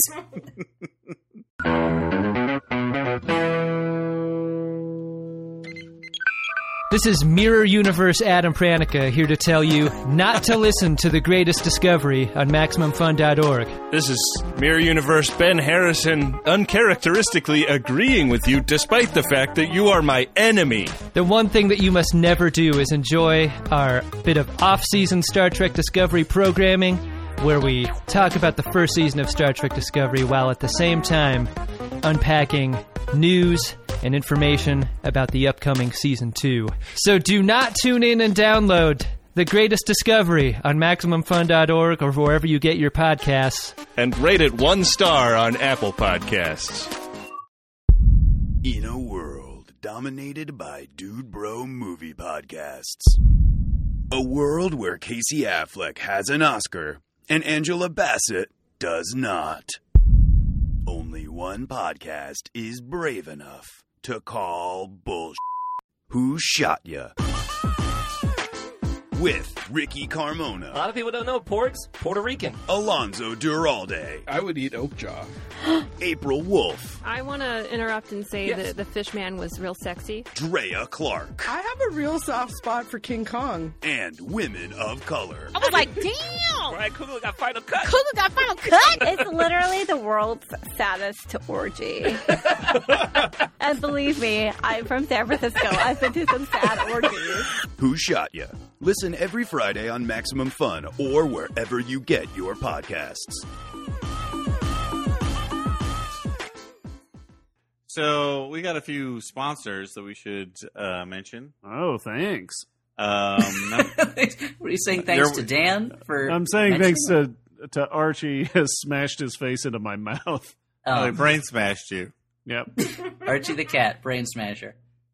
Our first sponsor, the Flophouse, is sponsored in part by Mack Weldon. You can look good and feel great in Mack Weldon because I'll tell you something. They believe in smart design, premium fabrics, and simple shopping. It's a very easy and convenient shopping experience to go to MackWeldon.com. Yeah. I assume that's MackWeldon.com. I hope it is. Otherwise, I've screwed up this commercial royally. So Dan, did they give you maybe look a little bit farther down in the ad copy? I know. It is. It is MackWeldon.com. I know you always review the ad copy the multiple tagline. times ahead of time, so you know it by heart. But It's, maybe just Mack glance Weldon- down, and the URL is probably there at the bottom. Mack Weldon for your butt, right? Yeah, that's what it's called. Look, they've got a line of silver underwear and shirts that are naturally antimicrobial, so they eliminate odor. Like the shirts eliminate odor on their own. It's like a science fiction thing. Yeah, so you could just wear that shirt a couple days in a row and you'd be fine. You might as well call it Odor Smasher, a shirt story. Yeah. If you don't like your first pair of underwear, you can keep it, and they'll still refund you with no questions asked. And I mean, no questions asked. Dan, let me just mention, you're not gonna unlike that underwear. You're gonna like it a lot because it's a really quality piece of underwear, and undershirts are really good, and the silver ones are really good. Speaking as a Mack Weldon user, you're gonna like the way you look if you look at yourself in the mirror before you put your other clothes on. And also, the look is not the important thing; it's more the wearing of it. So you're gonna like the way you wear it. I guarantee it. All right. Well, that's changed just enough to not be enough. intellectual property. Then. Nobody can sue me now. Just for the listener, go to MackWeldon.com and get 20% off using promo code FLOP. That's MackWeldon.com, 20% off with promo code FLOP. And secondarily, secondarily only in listing Thanks form, for clarifying, dude. not in importance form. You saved Yeah, we the didn't day. rank the sponsors. Don't worry. No. Our other sponsor tonight, or whenever you're listening to this podcast, is Squarespace. Squarespace. You can create a beautiful website with Squarespace to turn your cool idea into a new website, showcase your work, announce an upcoming event or special project, or do a little e-commerce. Sell something. Make a little scratch with Squarespace. Yeah. When you finally what you use Squarespace to monetize Yeah, just your. go to squarespace.com, the place you're supposed to go for squares. Hi. You hate it when you're supposed to have a square, but you don't have one? Go to Squarespace. Now, Dan, we've had a lot of laughs, but I actually have a serious business proposition. And I was wondering if Squarespace would be able to. Are you gonna pitch your new movie review website, Wolfpick? Yeah, it's called wolfpick.com. Elliot Kalin's place for movie reviews on the web. Now it's but called only Wolf movies because from I have an ancestor named 1993. Wolf. Yeah. What? It's only movies from 1993. Yeah, it's only movies from 1993 except for the film Wolf, which I think came out a different year. So it's either 1993 movies or Wolf-based movies. So, which means you could have, like, the Corda version of The Jungle Book in it. I think that has a wolf in it. You could have White Fang. You could have... Is Balto a wolf? let's just say that he is. Yeah. Sure, he's close enough. Technically, yeah. So, Dan, I had an idea for a website, and I'm hoping Squarespace. I'm sorry. All right, now I'm talking like a Dan. See how it happens? Now, I'm hoping Squarespace can help me. Now, this movie really inspired me, but I was thinking, why stop at brains? Why not smash any organ? And so at organsmash.org, it's a nonprofit. Yeah. If you have excess organs you're not doing anything with, just send them to us. We'll smash them. Or we'll send you a kit to smash them at home, upload your video to the website. Be part of the community, Be part of the Organ Smash world. It's a place where friends can meet friends to smash each other's extra organs. Now, I don't know about you guys. I have 2 kidneys. I'm not using one of them. It's just like extra. I don't need it. So I think I might take it out and just smash it and just post the video and get things started. And organsmash.org, it is a nonprofit, as I mentioned. All proceeds go to the Elliott Kalin Foundation for Money, which is another nonprofit that's oriented towards giving me money to buy things that I like. And, Dan, I wondered if Squarespace might be able to help me with both of those projects. I'm pretty sure it can. I think Dan's responding to an email now. No, I was...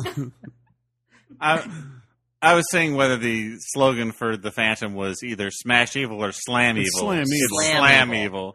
It was Slam Evil. Yeah. Originally it was called Brain Slammer, a movie no one will watch. Yeah, thank God they changed the title so that all these people saw it. You can do everything you want to, Elliot, because Squarespace gives you beautiful templates created by world-class designers, powerful e-commerce functionality, free and secure hosting, and nothing to patch or upgrade ever. Oh, ever. That's great. I don't ever want to patch or upgrade things. Look, if you want to do this, why not check out squarespace.com/flop for a free trial, and when you're ready to launch, use the offer code FLOP to save 10% off your first purchase of a website or domain. Thanks, Elliot. Thanks. Hey, do you guys think Wedding Crashers would be different if the title was Wedding Smashers? It sounds more violent, right? I mean, it sounds like the November Rain video. Because the cake gets destroyed? Yeah, Yeah. I guess so. Here's another question. Do you think when Billy Corgan was a kid, probably like 8, he went to the theater, saw Brain Smasher, and was like, I want to smash brains. I want to smash pumpkins. Wait, when he was 8, was that back when he played the kid on Small Wonder? Did Billy Corgan do that? I think that was like a long running urban legend when like Smashing Pumpkins first came out, was that Billy Corgan was the kid on Small Wonder. Like how people thought Marilyn Manson was the friend from Wonder Years? Yes. Yeah, it's exactly the same thing. Yes. Or how people thought the Karate Kid was Ralph Macchio? What? That's an urban legend you still hear today. All right, guys, before we move on, there's one last thing we should do, which is plug our live show in Seattle, Washington. Oh, cool. By near the time we're releasing Brain the Smasher. show, it'll be very close to the live Yeah. show. Yeah, so tell us more about this live show. I'm excited about it. It's at the Neptune Theater in Seattle, Washington. Oh. It's at 8 p.m. on June the 30th. That's Saturday. Mm-hmm. So you don't have to go to work tomorrow, presuming that you don't work on Sunday, which some people do. Yeah. So priests. Uh-huh. A lot of people in the service industry. Sure. Yeah. Who else? I don't know who else, Dan. All right. Well, I mean, if your garbage pickup is on Sunday, which is probably not, but then garbage men would work that day. I don't know. Police officers. I think people at Trump's golf clubs work on Sundays. Oh yeah, that's a big golf day. Yeah. Big golf day. Mm-hmm. So if you're not in the golf industry, you can come to our show. I mean, you can still come to our show. Just you expect that you have to go to work the next day. Yeah. All right. I mean, just don't stay out too late. But if you don't have to go to work the next day, definitely come to the show because we're going to go late, right, Dan? Probably, if previous shows are any indication. And Dan, are we announcing the movie for it? The movie in Seattle, I believe, is The Mummy, the new starring Mummy. Brendan Fraser. No, the one with it's Tom starring Cruise. Boris Karloff. No, the Thomas Cruise one. Oh, right. The one that was going to kick off the Dark Universe series. What? Mm-hmm. I can't wait for that next Dark Universe movie. Yeah. Hey, April, you got your finger on the pulse of movies. What's the next Yeah. Dark Universe movie? I don't care. I really am trying not to pay attention to it. But it's a dark universe. Oh, it's going dark. I think I heard it might be that Sci-Fi Channel original Leprechaun reboot. Wouldn't that be awesome? As if they're like, fuck it, the Dark Universe, we're just going to do Leprechaun. They're like, look, people don't care about the Universal monsters anymore. At least they don't care when we make half-assed action movies out of them. So we can assume people don't like these characters. So we'll just do the Leprechaun. Wait, you're not talking about like the Warwick Davis Leprechaun. You're talking about like a different Leprechaun? Yeah, the new one that's coming out. What? It was announced, yeah. I think Sci-Fi is producing it. Oh my god. Okay. All right. I'm more Okay. excited about that. I'm excited You're about like, this Yeah. Leprechaun movie. Yeah, until the Dark Universe includes like the Mad Balls or some shit. I'm not into it. They're just digging through a Toys R Us catalog from like 1989 looking for well, these muscle men, are they available? That would be incredible, dude. What about these robots that turn into rocks? We could use those. So that's going to be a really fun show. And as always, this is my promise to you, the attendee. When we do our presentations before the show, which we do at every live show, I will be doing a presentation explicitly tailored for that show only, which I will never perform again. So you're either going to go to that show and see it, or you're never going to see it. And it's a presentation about Seattle. So will a certain radio psychiatrist make an appearance in it? Possibly. All right. Wait, Kelsey Grammer's gonna come to the show? Don't tell anybody. Moving on, though. I actually got the number one Kelsey Grammer impersonator in Seattle, Kelso Gramber. You know, the Glad he- Kelsey Grammer Day in Seattle is September 11th. No. What? Really sad. It's very sad. Really sad. Both sad that it's that day and sad that Seattle was like, what do we got going for us? Yeah. Kelsey Grammer, all right. City holiday. We gotta increase tourist traffic.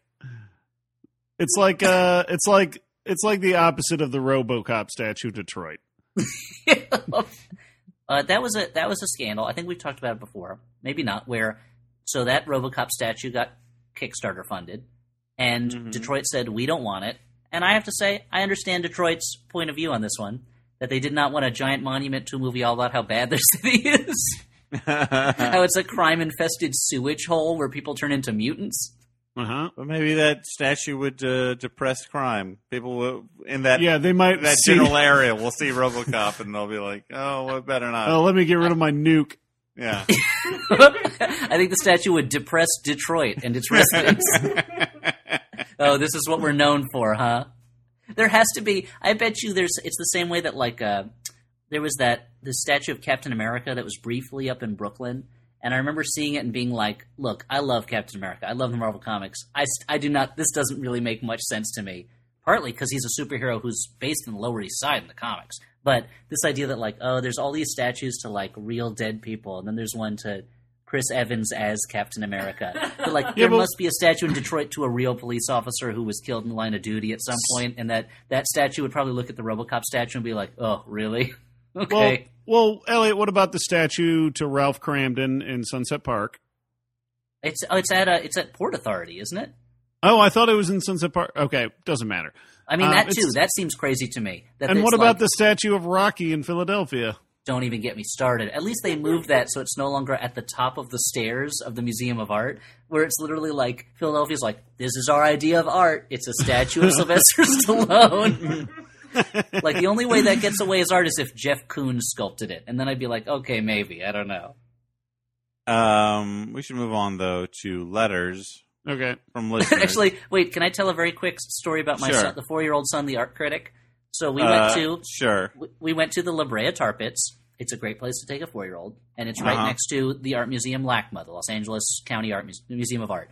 And there was a big, I assume it's a Jeff Koons sculpture because it was a big balloon animal shiny sculpture off in the distance. And I was like, oh, Sammy will probably like that. We should walk over to it. And I was like, Sammy, let's go over to that sculpture. It's this big shiny balloon animal. And he went, I can see it. It's just not worth the walk. Okay. Yeah. Not into Get it, Sammy. Yeah. All right.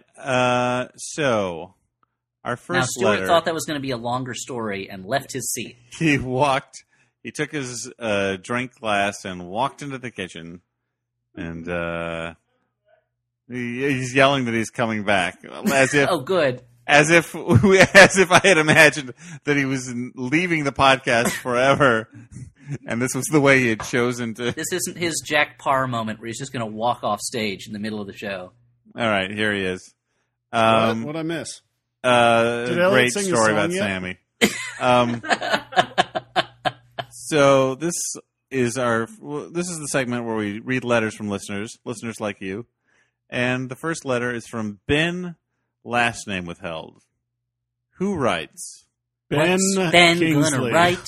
Hey guys, what's Ben gonna write in this letter? April Wolf is here to find out what this letter will say about Ben, by Ben, to us.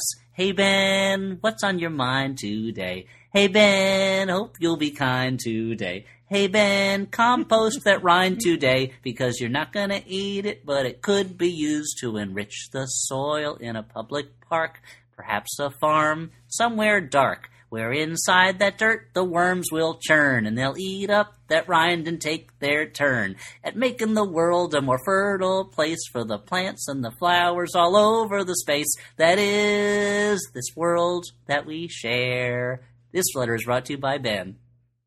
So April, how was that for you? Is that being in the same room as that? Good flow. Oh, thank you.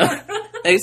Now, normally when I would sing that in the same room as Dan and Stuart, I'll lock eyes with them, so they can't escape. But I was purposely embarrassed. Looked away. Oh yeah, and I couldn't. I didn't. It's like when there's like a car stopped and like you're not sure if you're supposed to walk across the street, so you just look away, and then they could drive through the stop sign. That's.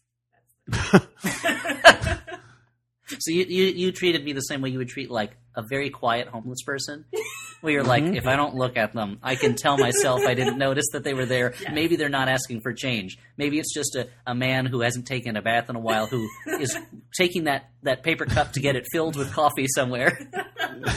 Yeah, maybe he's doing one of those Diablo Cody writing exercises, right? Yeah. This is from Ben last name. So Dan, what did withheld. Ben say? What's Ben going to say? Last name 10. What's Ben going to say? Well, he writes, Hi, Peaches. I listened to your USS Naptown episode while hosting a sleepover for no fewer than 6 10-year-old boys, my son's birthday party. Thank you, firstly, for helping me preserve my sanity during this challenging time. Mm-hmm. There was some debate among the boys over what movies to watch. They finally settled on Johnny English Reborn and Maze Runner Scorched Trials. A classic So many subtitles. A classic example of committee think leading to mediocrity. Alas, but they seem to enjoy themselves. Anyway, this got me thinking about sleepover-based movie experiences. Are there any formative, inappropriate, or just downright head-scratching films you guys remember seeing during sleepovers at friends' houses growing up? My memory goes back to 15-year-old me and a bunch of my friends excitedly beginning Blue Velvet and then being variously traumatized over the next couple of hours. Also, I have a random memory of my friend Nick and me renting and watching the sluggish grown-up neo-noir flick Tequila Sunrise one night. Anyway, over to you. So, sleepover movie experiences. I have 2 that I remember. I think it was the same friend of mine. I watched the 1985 TV movie The Midnight Hour, starring Sherry Belafonte, LeVar Burton. Sherry Belafonte? Yeah. Okay. LeVar Burton. That was when Harry Belafonte, like Tiresias, had changed gender at the whim of the gods. Sure. Yeah. Kevin McCarthy was in it too. Dick Van Patten and Wolfman Jack and Kurtwood Smith. Looking through the and you're recounting this all from page. memory. Oh, I see. Yeah. And it was a. So as a kid, you were like, "Whoa, Kurtwood Smith." Kevin McCarthy, amazing, said 10-year-old Dan McCoy. It was a TV. He was in the Misfits. A TV-based, like horror movie about using a ancient scroll or something to. Wow, it really made an impression.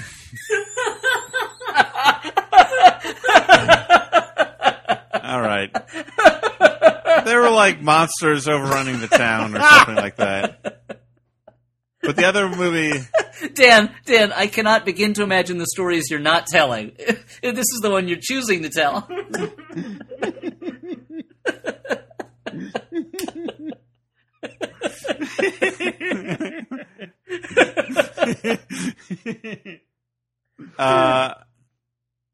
And then we watched, weirdly enough, the 1964 comedy Advance to the Rear,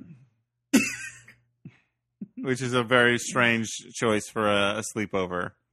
Are you familiar with this, Elliot? No, I am not. The IMDb... Like an army-based comedy? The IMDb page says, a Union Army outfit of misfits and rejects is sent into the Western Territory. Southern spies try to figure out what they're up to. So it was a 64 black and white comedy with Glenn Ford and Melvin Douglas and Jim Backus. It's a very strange choice for a group of 10-year-olds watching a movie as a sleepover. Yeah, it's not even like you could be like, oh, this probably has nudity in it, because as soon as you saw it was black and white. Yeah. So this was a dead end. Well, for you, maybe. For me. Not even a dead end drive-in.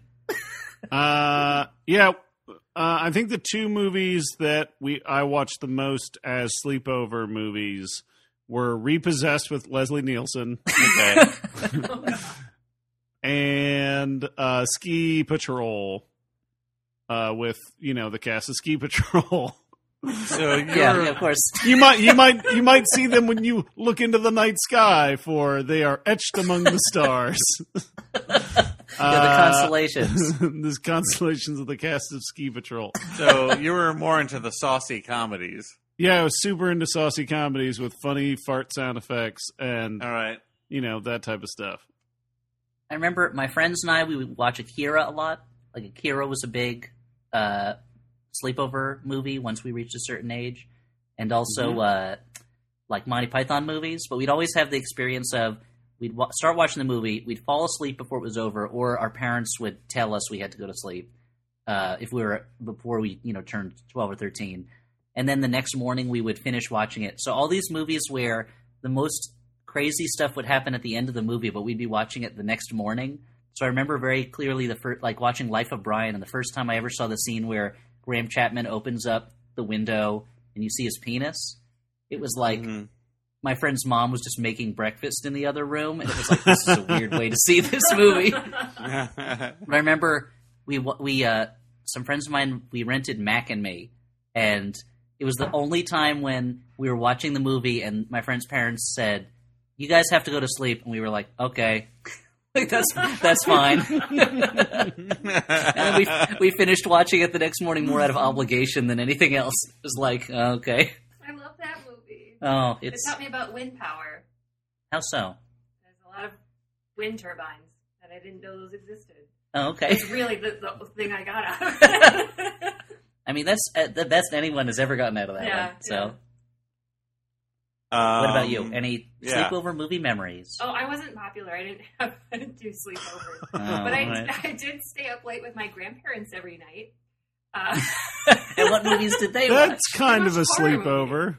Yeah, so the first movie I can remember watching with them, we watched it a lot, was Sleepaway Camp.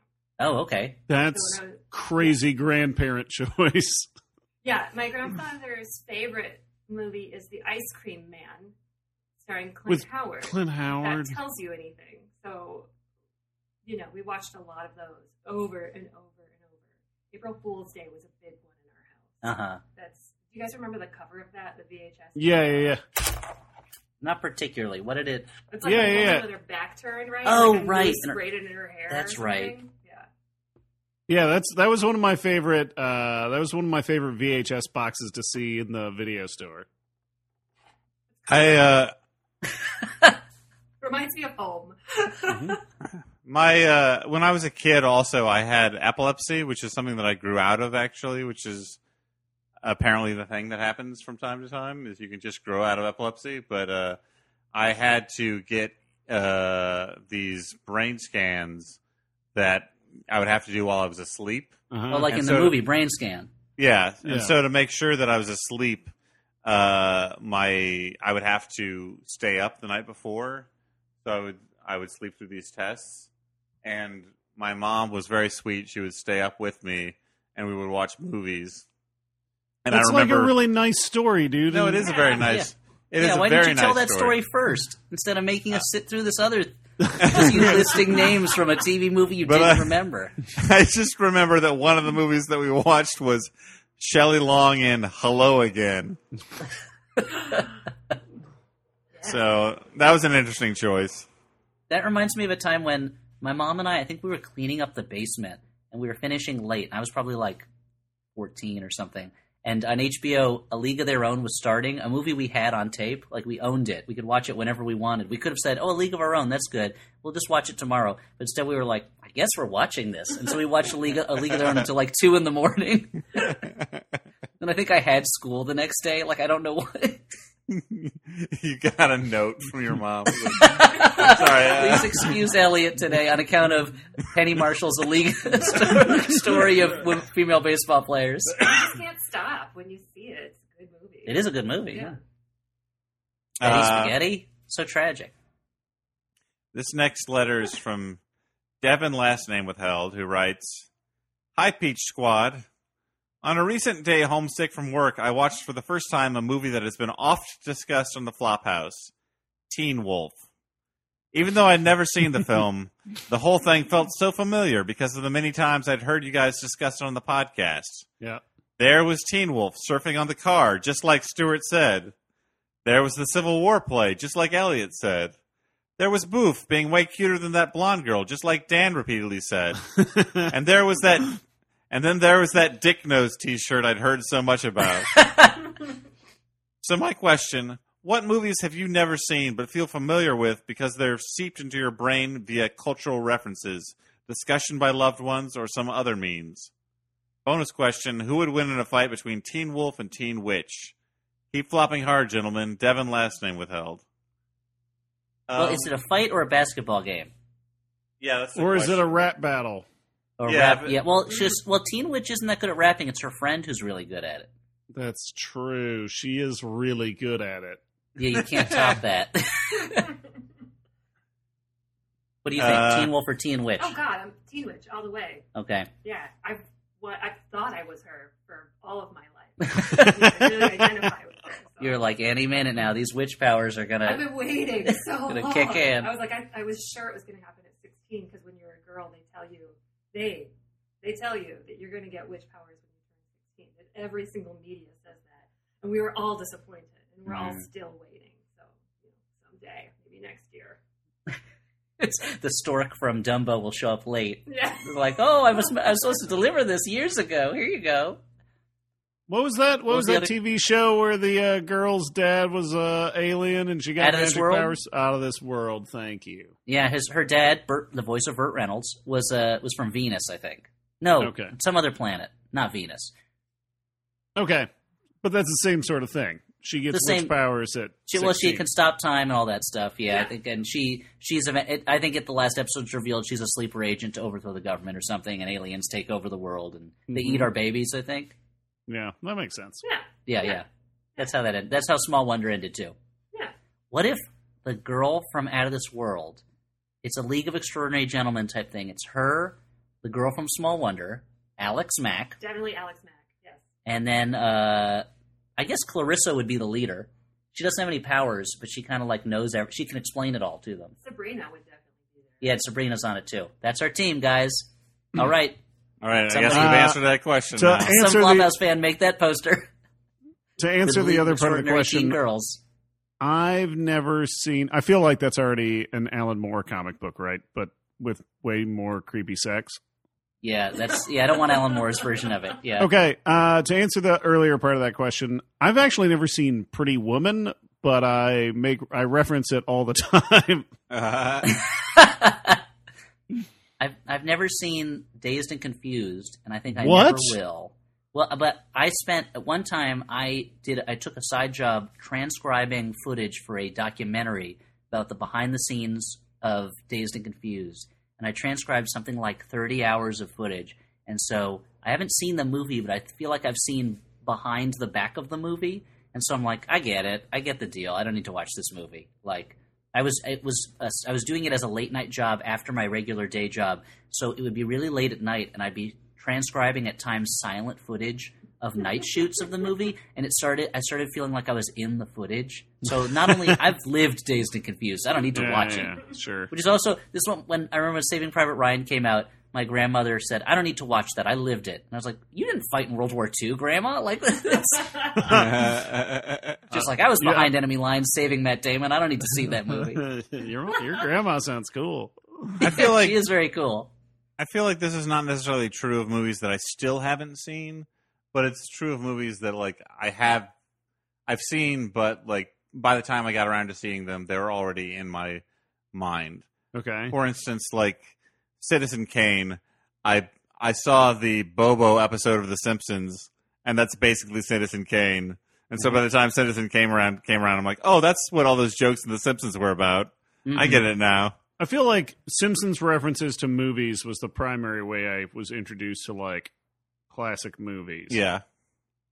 I feel like Alien was something where I saw Spaceballs long before I saw Alien. Right. Yeah, so, of like, course you did. It's amazing. For a long time. Yeah, because it's the greatest comedy ever made. But so like for a long time it was like, oh yeah, the movie, but like I knew there was a movie where an alien popped out of a guy's chest. And I knew Spaceballs was making fun of it, but I didn't know that movie. Yeah. Now, of course, I watch Alien all the time. Spaceballs I haven't seen in a while. It doesn't hold up. That's the last time I watched it. A little bit of it, I was like, "This is not the movie 12-year-old me thought it was." Nope. What about the alien scene? That still works though, right? Because it's John Hurt. That's hilarious. It's the guy, and the puppet's pretty good. Yeah, he's doing like the Detroit Frog, like the hell am I? That thing. Yeah. Michigan J Frog. Michigan J Frog. Thank you. Detroit's in Michigan, so she gets partial credit. But Detroit Frog, Robo Frog. He's actually from Lansing. Oh, God. A lot of people don't know that. Oh, that's This last letter is from Ian, last name withheld. Ian Mackay of Minor Threat, who writes, probably. He writes, a few months ago, I moved into an apartment just north of Flatbush. While coming back from my gym near the southeastern corner of the park, I noticed none other than a Popeyes. Remembering that the fabled Hinterlands bar was nearby, I thought for a moment this might be the legendary Popeyes that Elliot would visit before recording episodes. After pausing to look upon the Church of Fried Chicken, I realized that, of course, you guys didn't all just live near/above Stewart's Bar in a sitcomic fashion, spilling your triumphs and troubles in your spot at the bar every time while embarking upon various shenanigans, primarily in your three main stages: the bar, the recording room, and the writer's room of The Daily Show, where other exasperating employees would always question Stewart's routine appearances in the office despite him not working there. That actually kind of feels like the times I've visited you guys at the office. So, what if there was a sitcom about the Flophouse? Would it be multi or single camera? What catchphrases would you guys have? Would there be an all-musical episode where Elliot's frequent singing infects the entire cast? How many seasons did Dan's knee jokes last? The list goes on. Stay peachy. Ian, last name withheld.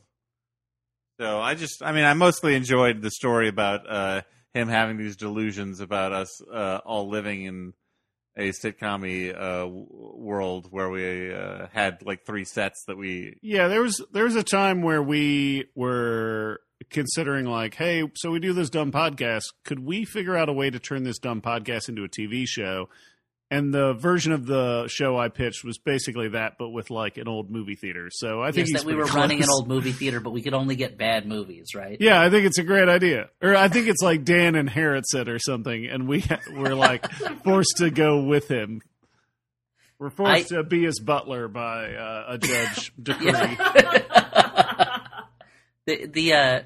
It's something that I hadn't really thought about, but I should have, because describing that where we all live in the same place and we all hang out in the same place, like growing up as a kid, I wanted that so badly. When I would watch a sitcom like Friends or Seinfeld or even like Charles in Charge or Saved by the Bell, where it was like, oh, they had this one. Each character has this one group of friends that's like 5 people. They spend all their time together. They hang out at the same place. They always know they're going to be there. Like, it seemed like such a, like, as a kid without a lot of friends, it was like, oh, like, what a beautiful vision where I have this circle of friends who know everything that's going on with me because we're always hanging out. And we have this one place. And I had this fantasy of, like, someday when I'm a grown-up, I'll have, like, a restaurant I go to. And when they see me, they'll know me. And they'll go, the usual? And I'll say yes. And then I'll get the food that I want. Because that's how it was in sitcoms all the time. And then growing up, I'm like, that sounds terrible. It's like you're trapped in a relationship prison. You only go to one place and you only know like 5 people. Like, where's the rest of your life? But yeah, it's kind of depressing when people actually know what you're going to order at a restaurant. You're like, oh, I should go someplace else. Yeah, or try one of the other things on the menu. Yeah. Yeah, as an adult watching like Friends or something, I find that so baffling. Like, just like the idea that these 5 people just hang out at the same coffee shop all the time just horrifies me. And they also live across the hall from each other. So it's like, me and my roommates, and the guys across the hall, their roommates, you know what? Let's go hang out at the coffee shop together because we're all friends. Like, they don't see anyone else. They're always around each other. It's like you would get so mad at these people. Like, you need... But as a kid, it was like, I think there was an I episode, would love to be in this closed universe, you know? There's got to be at least one episode where an outsider explains that, like, it's dating, I don't know, Chandlo? Is that one of the characters? Yeah. Like, Chandlo the Magnificent. Sure, yeah. Somebody tells Chandlo, like, yeah, Jojo the dog-faced boy. The whole, because Friends takes place at a circus. It's a carnival midway that they all work at. Yeah. Okay. Yeah, so I think there's an episode where somebody's like, you gotta stop hanging out with Jimbo and Phoebes and I don't know, Monaco. Raytron. And Rossigator. Yeah. Well, there's that Seinfeld episode where Elaine hangs out with the bizarro Seinfeld characters. And they're nice people. And it was like, oh yeah, there's no reason these characters can't hang out with other people, you know. But you also see my wife and I have been watching some early episodes of Seinfeld, and you see like there are more extra characters. Like the characters will talk about other friends that they have much more than in later episodes, where they were just like, whatever, it's just these 4 people. They're the only ones they know. They're probably like in hell, and this is what their punishment is. They're stuck in this world. Yeah. The baby episode. They've got a friend to a baby. They've got another friend. Yeah, there's another friend.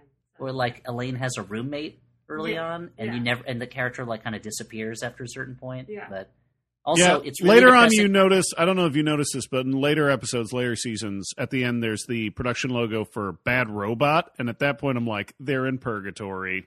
That's the secret. There's got to be a twist, of course. Got me again, Lindelof. The other thing about watching Seinfeld now is it's depressing how young the characters seem to me now. Where I'm like, watching it as a kid, I was like, oh, these are grown-ups, and they're like adults, and they're like probably like my parents' age. And now to watch it now, and there's one episode where George is like, I'm 33, da-da-da-da-da-da. And I'm like, wait, what? Like, this is... And I'm like, well, I am a married man with a child. He looks great. Yeah. They also all dress, their clothes are crazy, which is hilarious. Anyway, Seinfeld. I don't know if you guys have heard of it. Try it out. Maybe that's my recommendation. Oh, wow. It stars the mom from Brain Smasher. Oh, yeah. And Terry Hatcher from Brain Smasher. Yeah. Yeah, she's in 2 episodes. Yeah. There's an episode, so doing my Brain Smasher, looking up, where I was just looking up what the other actors were in. Yeah. I saw that the actor who plays Wu was in an episode of Lois and Clark, The New Adventures of Superman, and I started trying to think about what his relationship with Terry Hatcher was like. Like, at first I was like, oh, that must have been really fun that they were reunited after being a Brain Smasher. And I'm like, but maybe maybe she was really like not nice to him and they didn't get along and now he's like, oh, I got to work with her again. Or she was like rubbing it in his face that she was the lead on a network show and he wasn't. Like, I kept getting caught up in my fan fiction of their behind the scenes interactions. I think they were having an affair. Really? You think so? Yes. Possible. I mean, it's an intense movie. Brain Smasher? Yeah, a lot of love affairs on that set. Yeah. Like they called them the brain smasher babies, the babies that were born of the illicit love affairs from behind the scenes. Sure. I think they tried to make that into a movie with Vin Diesel. We did an episode on it. Brain Smasher Babies? Yeah. Yeah. It was adapted into Babylon AD, actually. Oh, that was the Lost episode. Okay. Hey, guys, let's do our last segment, which is called Recommendations. Okay, why don't we do that? Movies that we've seen recently or not so recently that we liked. Hey, do you need a second on that? I second that motion. Okay. You need to vote on it? I think the motion is passed. And not proper procedure, but okay. I'll go first, I guess. I watched a movie. I went out and saw a little film recently called Upgrade, starring a guy who looks just like Tom Hardy. Like, I seriously spent the entire film thinking that I was watching Tom Hardy, and then like, I thought that was Tom Hardy in that movie. Yeah, Logan Marshall Green. Marshall Green. I just saw the trailer, and I thought it was. At first, when I saw the trailer, I thought it was a trailer for Venom. Which is because like Venom, it's kind of a similar storyline, actually. So. Yeah. I would consider the symbiote is a bit of an upgrade, right, guys? Sure. I mean, not with the effects in the trailer. But so the effects in the trailer look like he ate too much Gushers, and that's what's like splurting out of him all the time. Tom Hardy's normal face is scarier than that weird Venom face. You're right. So Upgrade, though, is about a future world where Logan Marshall Green's wife gets killed, and he gets turned into a quadriplegic by these street goons, and he wants to take them out, and he gets the opportunity to do so because he's given an upgrade by a guy who implants this stem chip in his back.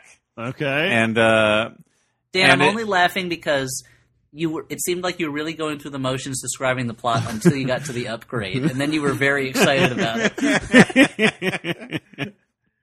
And so, I mean, it's like you remembered like something awesome's about to happen. Oh yeah, the upgrade. Cool.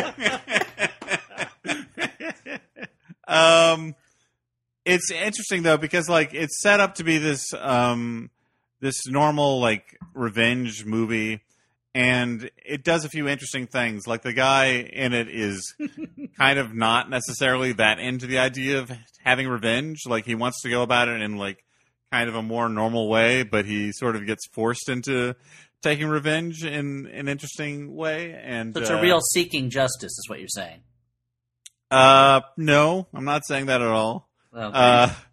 And it takes. Is it like an I Spit on Your Grave? No. There's so it's no a real like, Mr. Payback. Okay. Yeah. None of these are accurate. Okay, is it just Payback then? Yes, it's exactly like Payback, the remake of Point Blank. No, it does some things that are like the movie is dumb in the best way, but it does some like things that are smart in ways that I didn't expect. Like, for instance, there's a cop character who's on the tail of the lead character who's a lot brighter than cop characters in these type of movies are, and she actually, like really kind of is on him from the start.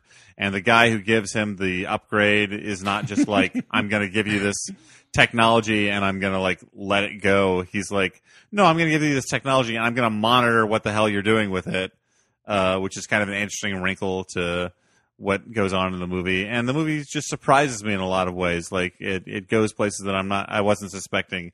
And it feels like a really kind of grungy 1980s style, low budget, kind of science fiction movie with even like a few horror overtones, and it's really splattery and gross in a certain way that I wasn't expecting, and it's just a lot of fun. And so if you like B movies of a kind that they don't really make anymore, I recommend Upgrade. Yeah, I think this one's up my alley. I haven't seen it yet. Yeah, I think you would like it too. I'll go next. I'm gonna recommend a movie I saw recently that I probably should have watched a while ago. And that's Macon Blair's movie, I Don't Feel at Home in This World Anymore, I think is the title. It's a very long one, and I could have fucked it up. Macon Blair is a longtime collaborator with Jeremy Saulnier, who made previous Stuart Wellington recommendations, Murder Party, Green Room, and Blue Ruin. This movie stars Melanie Lynskey, who is, I don't know, I feel like one of the most underrated working actors out there. Like, I think it's kind of criminal that she hasn't gotten all the awards for everything, because she's always great. She plays the lead, and she plays a woman kind of stuck in a life that she doesn't seem particularly happy with, and she's going through the motions. And you might even say she doesn't feel at home in this world anymore. You might even say that. I mean, I wouldn't say that. And she's kind of like woken up out of this by somebody burglarizing her home, and that leads her down a path where she gets mixed up with some stuff that happens. All right. And she I'm gets trying an to be upgrade. vague because I Okay. think she gets an upgrade. That upgrade's name is Elijah Wood, who is fun in the movie. And and it's Macon Blair obviously shares a sensibility with Jeremy Saulnier. So, like, when violence happens, it is shocking and horrible. And splattery, Dan. And I like splattery. And I also want to point out that the one of the villains is played by David Yao from the Jesus Lizard, who does this great, like, crazy performance. And it reminds me a bit of Dwight Yoakam from Panic Room, in that I was like just super freaked out by this guy. I don't know. It's hard to explain. But yeah, if you liked any of the movies that I've mentioned in this recommendation, you should totally watch it. And it's on Netflix, so just watch it, dummy. Okay. April, have you seen anything recently that you'd recommend, or in Yeah, general? did you guys already recommend Revenge or on any of your episodes? No. recently? Not yet. I keep meaning to watch it, but I haven't had a chance. Revenge is so I'm a huge fan of rape revenge movies, and studying them and being like taking a feminist lens and looking at why they exist and what their function or purpose is. This one is directed by Coralie Fargiat, and it is amazing. It is like, it's equal parts like suspenseful and then just what the fuck. Like, you think it's going to go on a normal trajectory of a rape revenge movie, and then things just get fucking insane. There's like a self-surgery scene. She brands herself. There's like all of these moments of just so much blood that there's no way that any human could have that much blood. Yes. And there's one, I have to say, there's one scene with glass in the bottom of a foot, which is both hilarious and just, I had to look away. And I never look away from movies because I watch so many of these, and I actually felt sick to my stomach and laughed at the same time. And it's brightly colored, and the ending is just pitch perfect. It's so good. So much blood. Wait, the God. ending turns into the movie Pitch Perfect? Yes. Yeah. It turns into a movie, which is Drew Barrymore, correct? Right? No, that's that That's one. never been kissed. and she was in that one with is it Jimmy Fallon, right? Isn't it Jimmy 50 Where they're First Date. Red Or Sox no, fans? Yeah, No, they love Fever baseball Pitch, and sorry. everything. Fever Fever Pitch. Pitch. Yeah. Fever Pitch. Oh, it's a lot. Wait. Pitch Perfect is the Anna Kendrick blockbuster, acapella. acapella music series. That's what that's called? Wow! Somebody slapped on the DVD box. That's what that's called. That's what it's April called. Wolf. Raves April Wolf. You can tell what movies I review. Yeah. It's not, yeah. I remember my mom's review of Pitch Perfect 2, which was, she texted me, she goes, I saw your friends John Hodgman and Jason Jones in a movie. Wasn't very good. It's like, well, I guess I'll tell my friends that you didn't like the movie they did for money. But I have a lot of friends who love those movies. I think that I prefer a lot of blood and guts in the films that I review. So Revenge. Revenge. Please watch Revenge. It's amazing. I think it's streamable. Yeah, it is. What's it streaming on? Like, I don't know, Amazon or your cable package. Oh, okay. I know you on can. demand. You can definitely rent it from iTunes. I've considered doing so multiple times. Yeah, will not regret it. support gross movies. Mm-hmm. I feel like that would be your celebrity charity. Yeah. I'm going to recommend the movie that I think I wasn't thinking of it this way, but now I am. I think it's maybe the 1940s version of Brain Smasher, A Love Story, in some ways. It's not. Don't get too excited. It's not really, but which is a movie called Journey into Fear, starring Joseph Cotten with Orson Welles in a small part, and then there's just like all the other people who were in kind of the Orson Welles Mercury Theater acting group, and Joseph Cotten is an American munitions worker executive who's in Europe. World War II has broken out. It's 1943, and someone wants to kill him, and it's just kind of him on the run, interacting with various kooky characters, and never really understanding what's going on at any given point. And this movie. It's super short. It's like an hour and 15 minutes.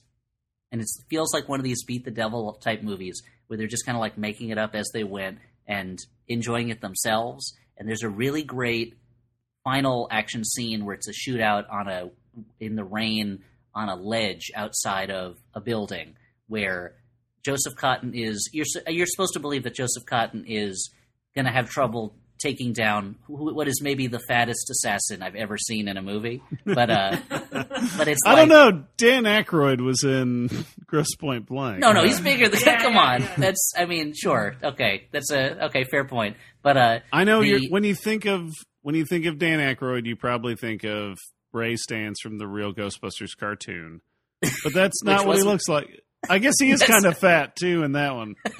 That's not what he looks like now. He's not even a cartoon anymore. Now, I know if you're me, when you think Dan Aykroyd, you think of a Beldar from the Coneheads movie. He doesn't look like that anymore. He had his head sanded down. Now, if you're like me, I know what you're thinking. Dan Aykroyd, you're thinking of Exit to Eden. He doesn't have a mustache anymore. He shaved it off. He doesn't have that. He's no longer wearing bondage gear. All the time. But it's the same way that Brain Smasher is like a very late. And I think 80s, Exit to Eden is similar to Brain Smasher in that I think the only way you can watch it is by renting it on YouTube.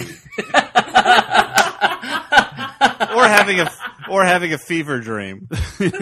Yeah. Now all I can imagine is what if Dollman showed up in Exit to Eden? What a strange movie that would be. Yeah, he ends up painting Rosie O'Donnell's house at the end. That's a movie. Exit to Eden is very of its time in that it has a jewel robbery plotline at a time where it was like, well, we're doing a comedy. I guess somebody's going to steal some jewels. How else are we going to have a comedy plot if there's no jewels that get stolen? The same way that whenever characters in a sitcom would go overseas in a Sweeps Week episode or movie, they'd always get mixed up with spies. Like, I don't know how we're going to explain that the Family Ties crew is in Europe unless they get mixed up with spies at some point. Like, someone's luggage has got to get mixed up with some spies. I feel like that did, like, wonders for, like, traveler's checks or something. Because every time people went overseas, they're like, it's a hotbed of intrigue over there. I want to protect my cash with these traveler's checks. Yes. So anyway, the same way that Brain Smasher is is a very fun but pretty dumb kind of late 80s, early 90s type of direct-to-video action movie. Journey into Fear is a very fun but kind of dumb but 40s spy thriller in a way that, like, the movie, you can tell that it's like the movie doesn't really care that much what the spy thriller is, and the characters never quite know what's going on. And you're not talking about Wages of Fear. No, not Wages of Fear, the movie about truckers who are moving explosives through a jungle. That's very different. That's a very different movie. Okay, I got confused. Sorcerer, which I've never seen. But, it's great. But Journey into Fear, which is it feels like they took a real spy story and then like joked it up, in a way where nobody really knows what's going on, nobody really cares, but it looks really good. Joseph Cotton is great as a kind of Wait. like a bumbling hero. Is that the one that ends with the thing about the cake? No, that's Ministry of Fear. Oh, okay.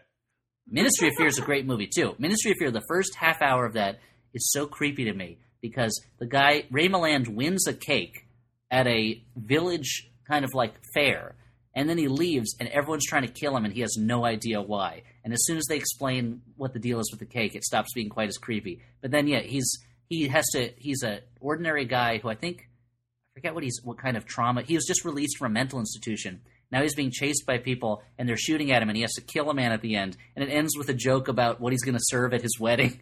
Like the same way that The Uninvited, also with Ray Milland, is a genuinely spooky. It's made of ice cream, so it's also Scoopy. It's a genuinely spooky ghost movie that ends with a mother-in-law joke. It's like, Ray Milland, I don't know what's with your movies. They always have that. I wonder if Ray Milland was like, look, my thing is I end all my movies with a bad, like, kind of hacky joke. And Billy Wilder's like, I don't want to end Lost Weekend with, like, a hacky joke about, like, oh, boy, I'm going to have a headache tomorrow. And Ray Milland's like, well, I'm walking off the picture then. Like, I don't... And Billy Wilder's like, look, we'll just shoot it. We'll cut it from the final version of the movie. He'll never know. And then at the premiere, I imagine Ray Milland is sitting next to, like, I don't know, like Betty Davis or something. And he keeps nudging her in the ribs with his elbows, like, pretty rough stuff, but watch out, it's going to be funny in the end. Like, watch out, here it comes. And then the movie cuts to the end without the joke. And Ray Milland is pissed. He's like, what the fuck? Like, what happened? And Betty Davis is like, just settle down, Ray. And he's like, this is an outrage. And probably tries to fight Billy Wilder and, like, I don't know. So, you know, someone like who's I don't know what really big movie star who has to stop Ray Milland would be there. But, you know, like a tall guy, Gary Cooper maybe. I don't know. Anyway, so Journey into Fear, or go see Ministry of Fear. That's really good. And by go see, I mean stream it from somewhere. It's not in the theaters right now. Yeah, it's a 70-year-old movie. Yeah, go to your local library and ask to borrow the movie. Yeah, don't take my word for You're going to Deadpool 2 and you demand to see Ministry of Fear. Yeah. Go to Deadpool 2, whip out your smartphone, and watch Ministry of Fear on it. I feel like... Yeah, really loud, too. Oh, man. All right. Well, this has been great, guys. And I mean that sincerely, even though every time you say, this has been great, guys, it sounds ironic.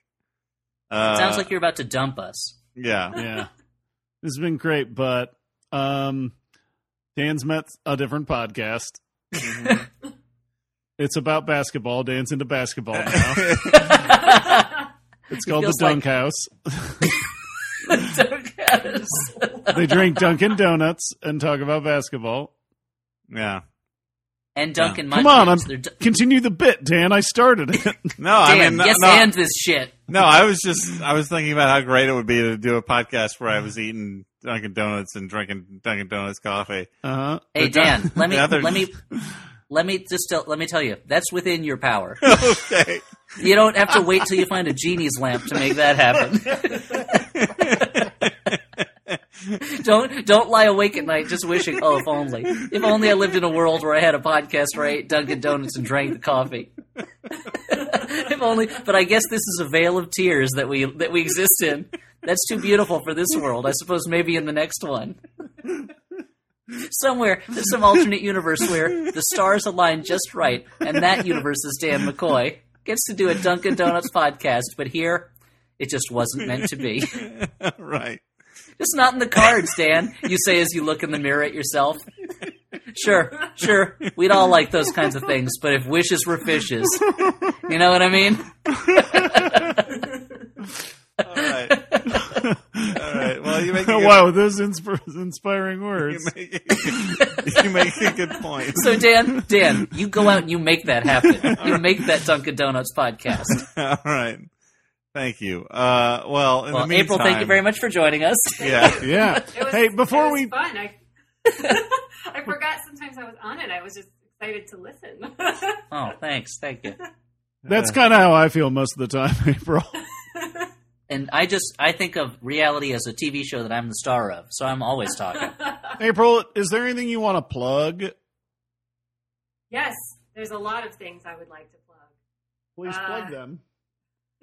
How about the podcast? I'll mention those again so that Max Fun likes me.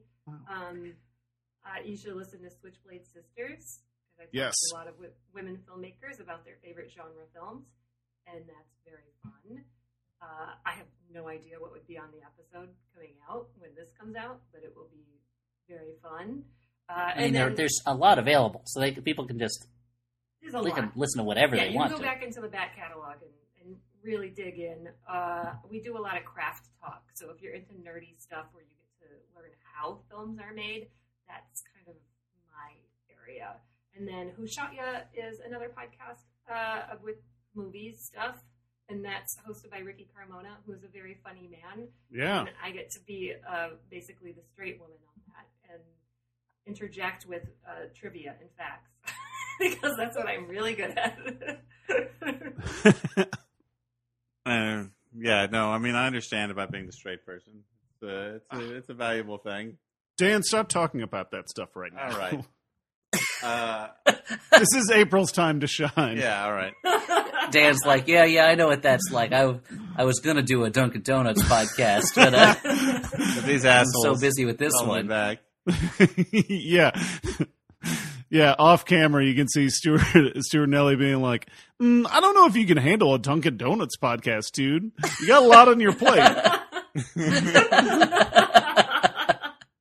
Is there anything else you want to plug before we go? No. Okay. That was very definitive. Yeah. Even the idea of plugging other things. It's too much. I don't want to. All right. We won't force you to then. Although I don't know what that would look like. It's like demanding you plug something. Come up with a product. Talk about how good it is. Yeah, so this has been great, guys. Thank you, as Dan, always. are you breaking up with us? For being here. But we gotta go now, as we always do, because otherwise we'll be in your ears forever. That's true. Podcasting. I remember Dan and I have been drinking, okay? Dan and I have been drinking. Oh boy. What? Do you want to build a rapport with me, Dan? No, we've been hanging out for the last hour. If the rapport hasn't been built, then we're in deep trouble. And you've known each other for, what, about 20 years now? Oh, yeah. Oh, wow. Is that true? I don't know. How old are you? I guess so. I mean, almost 20 years. Yeah. I'm glad we got to the fucking bottom of this one. MaximumFun.org. Comedy and culture. Artist owned. Listener supported.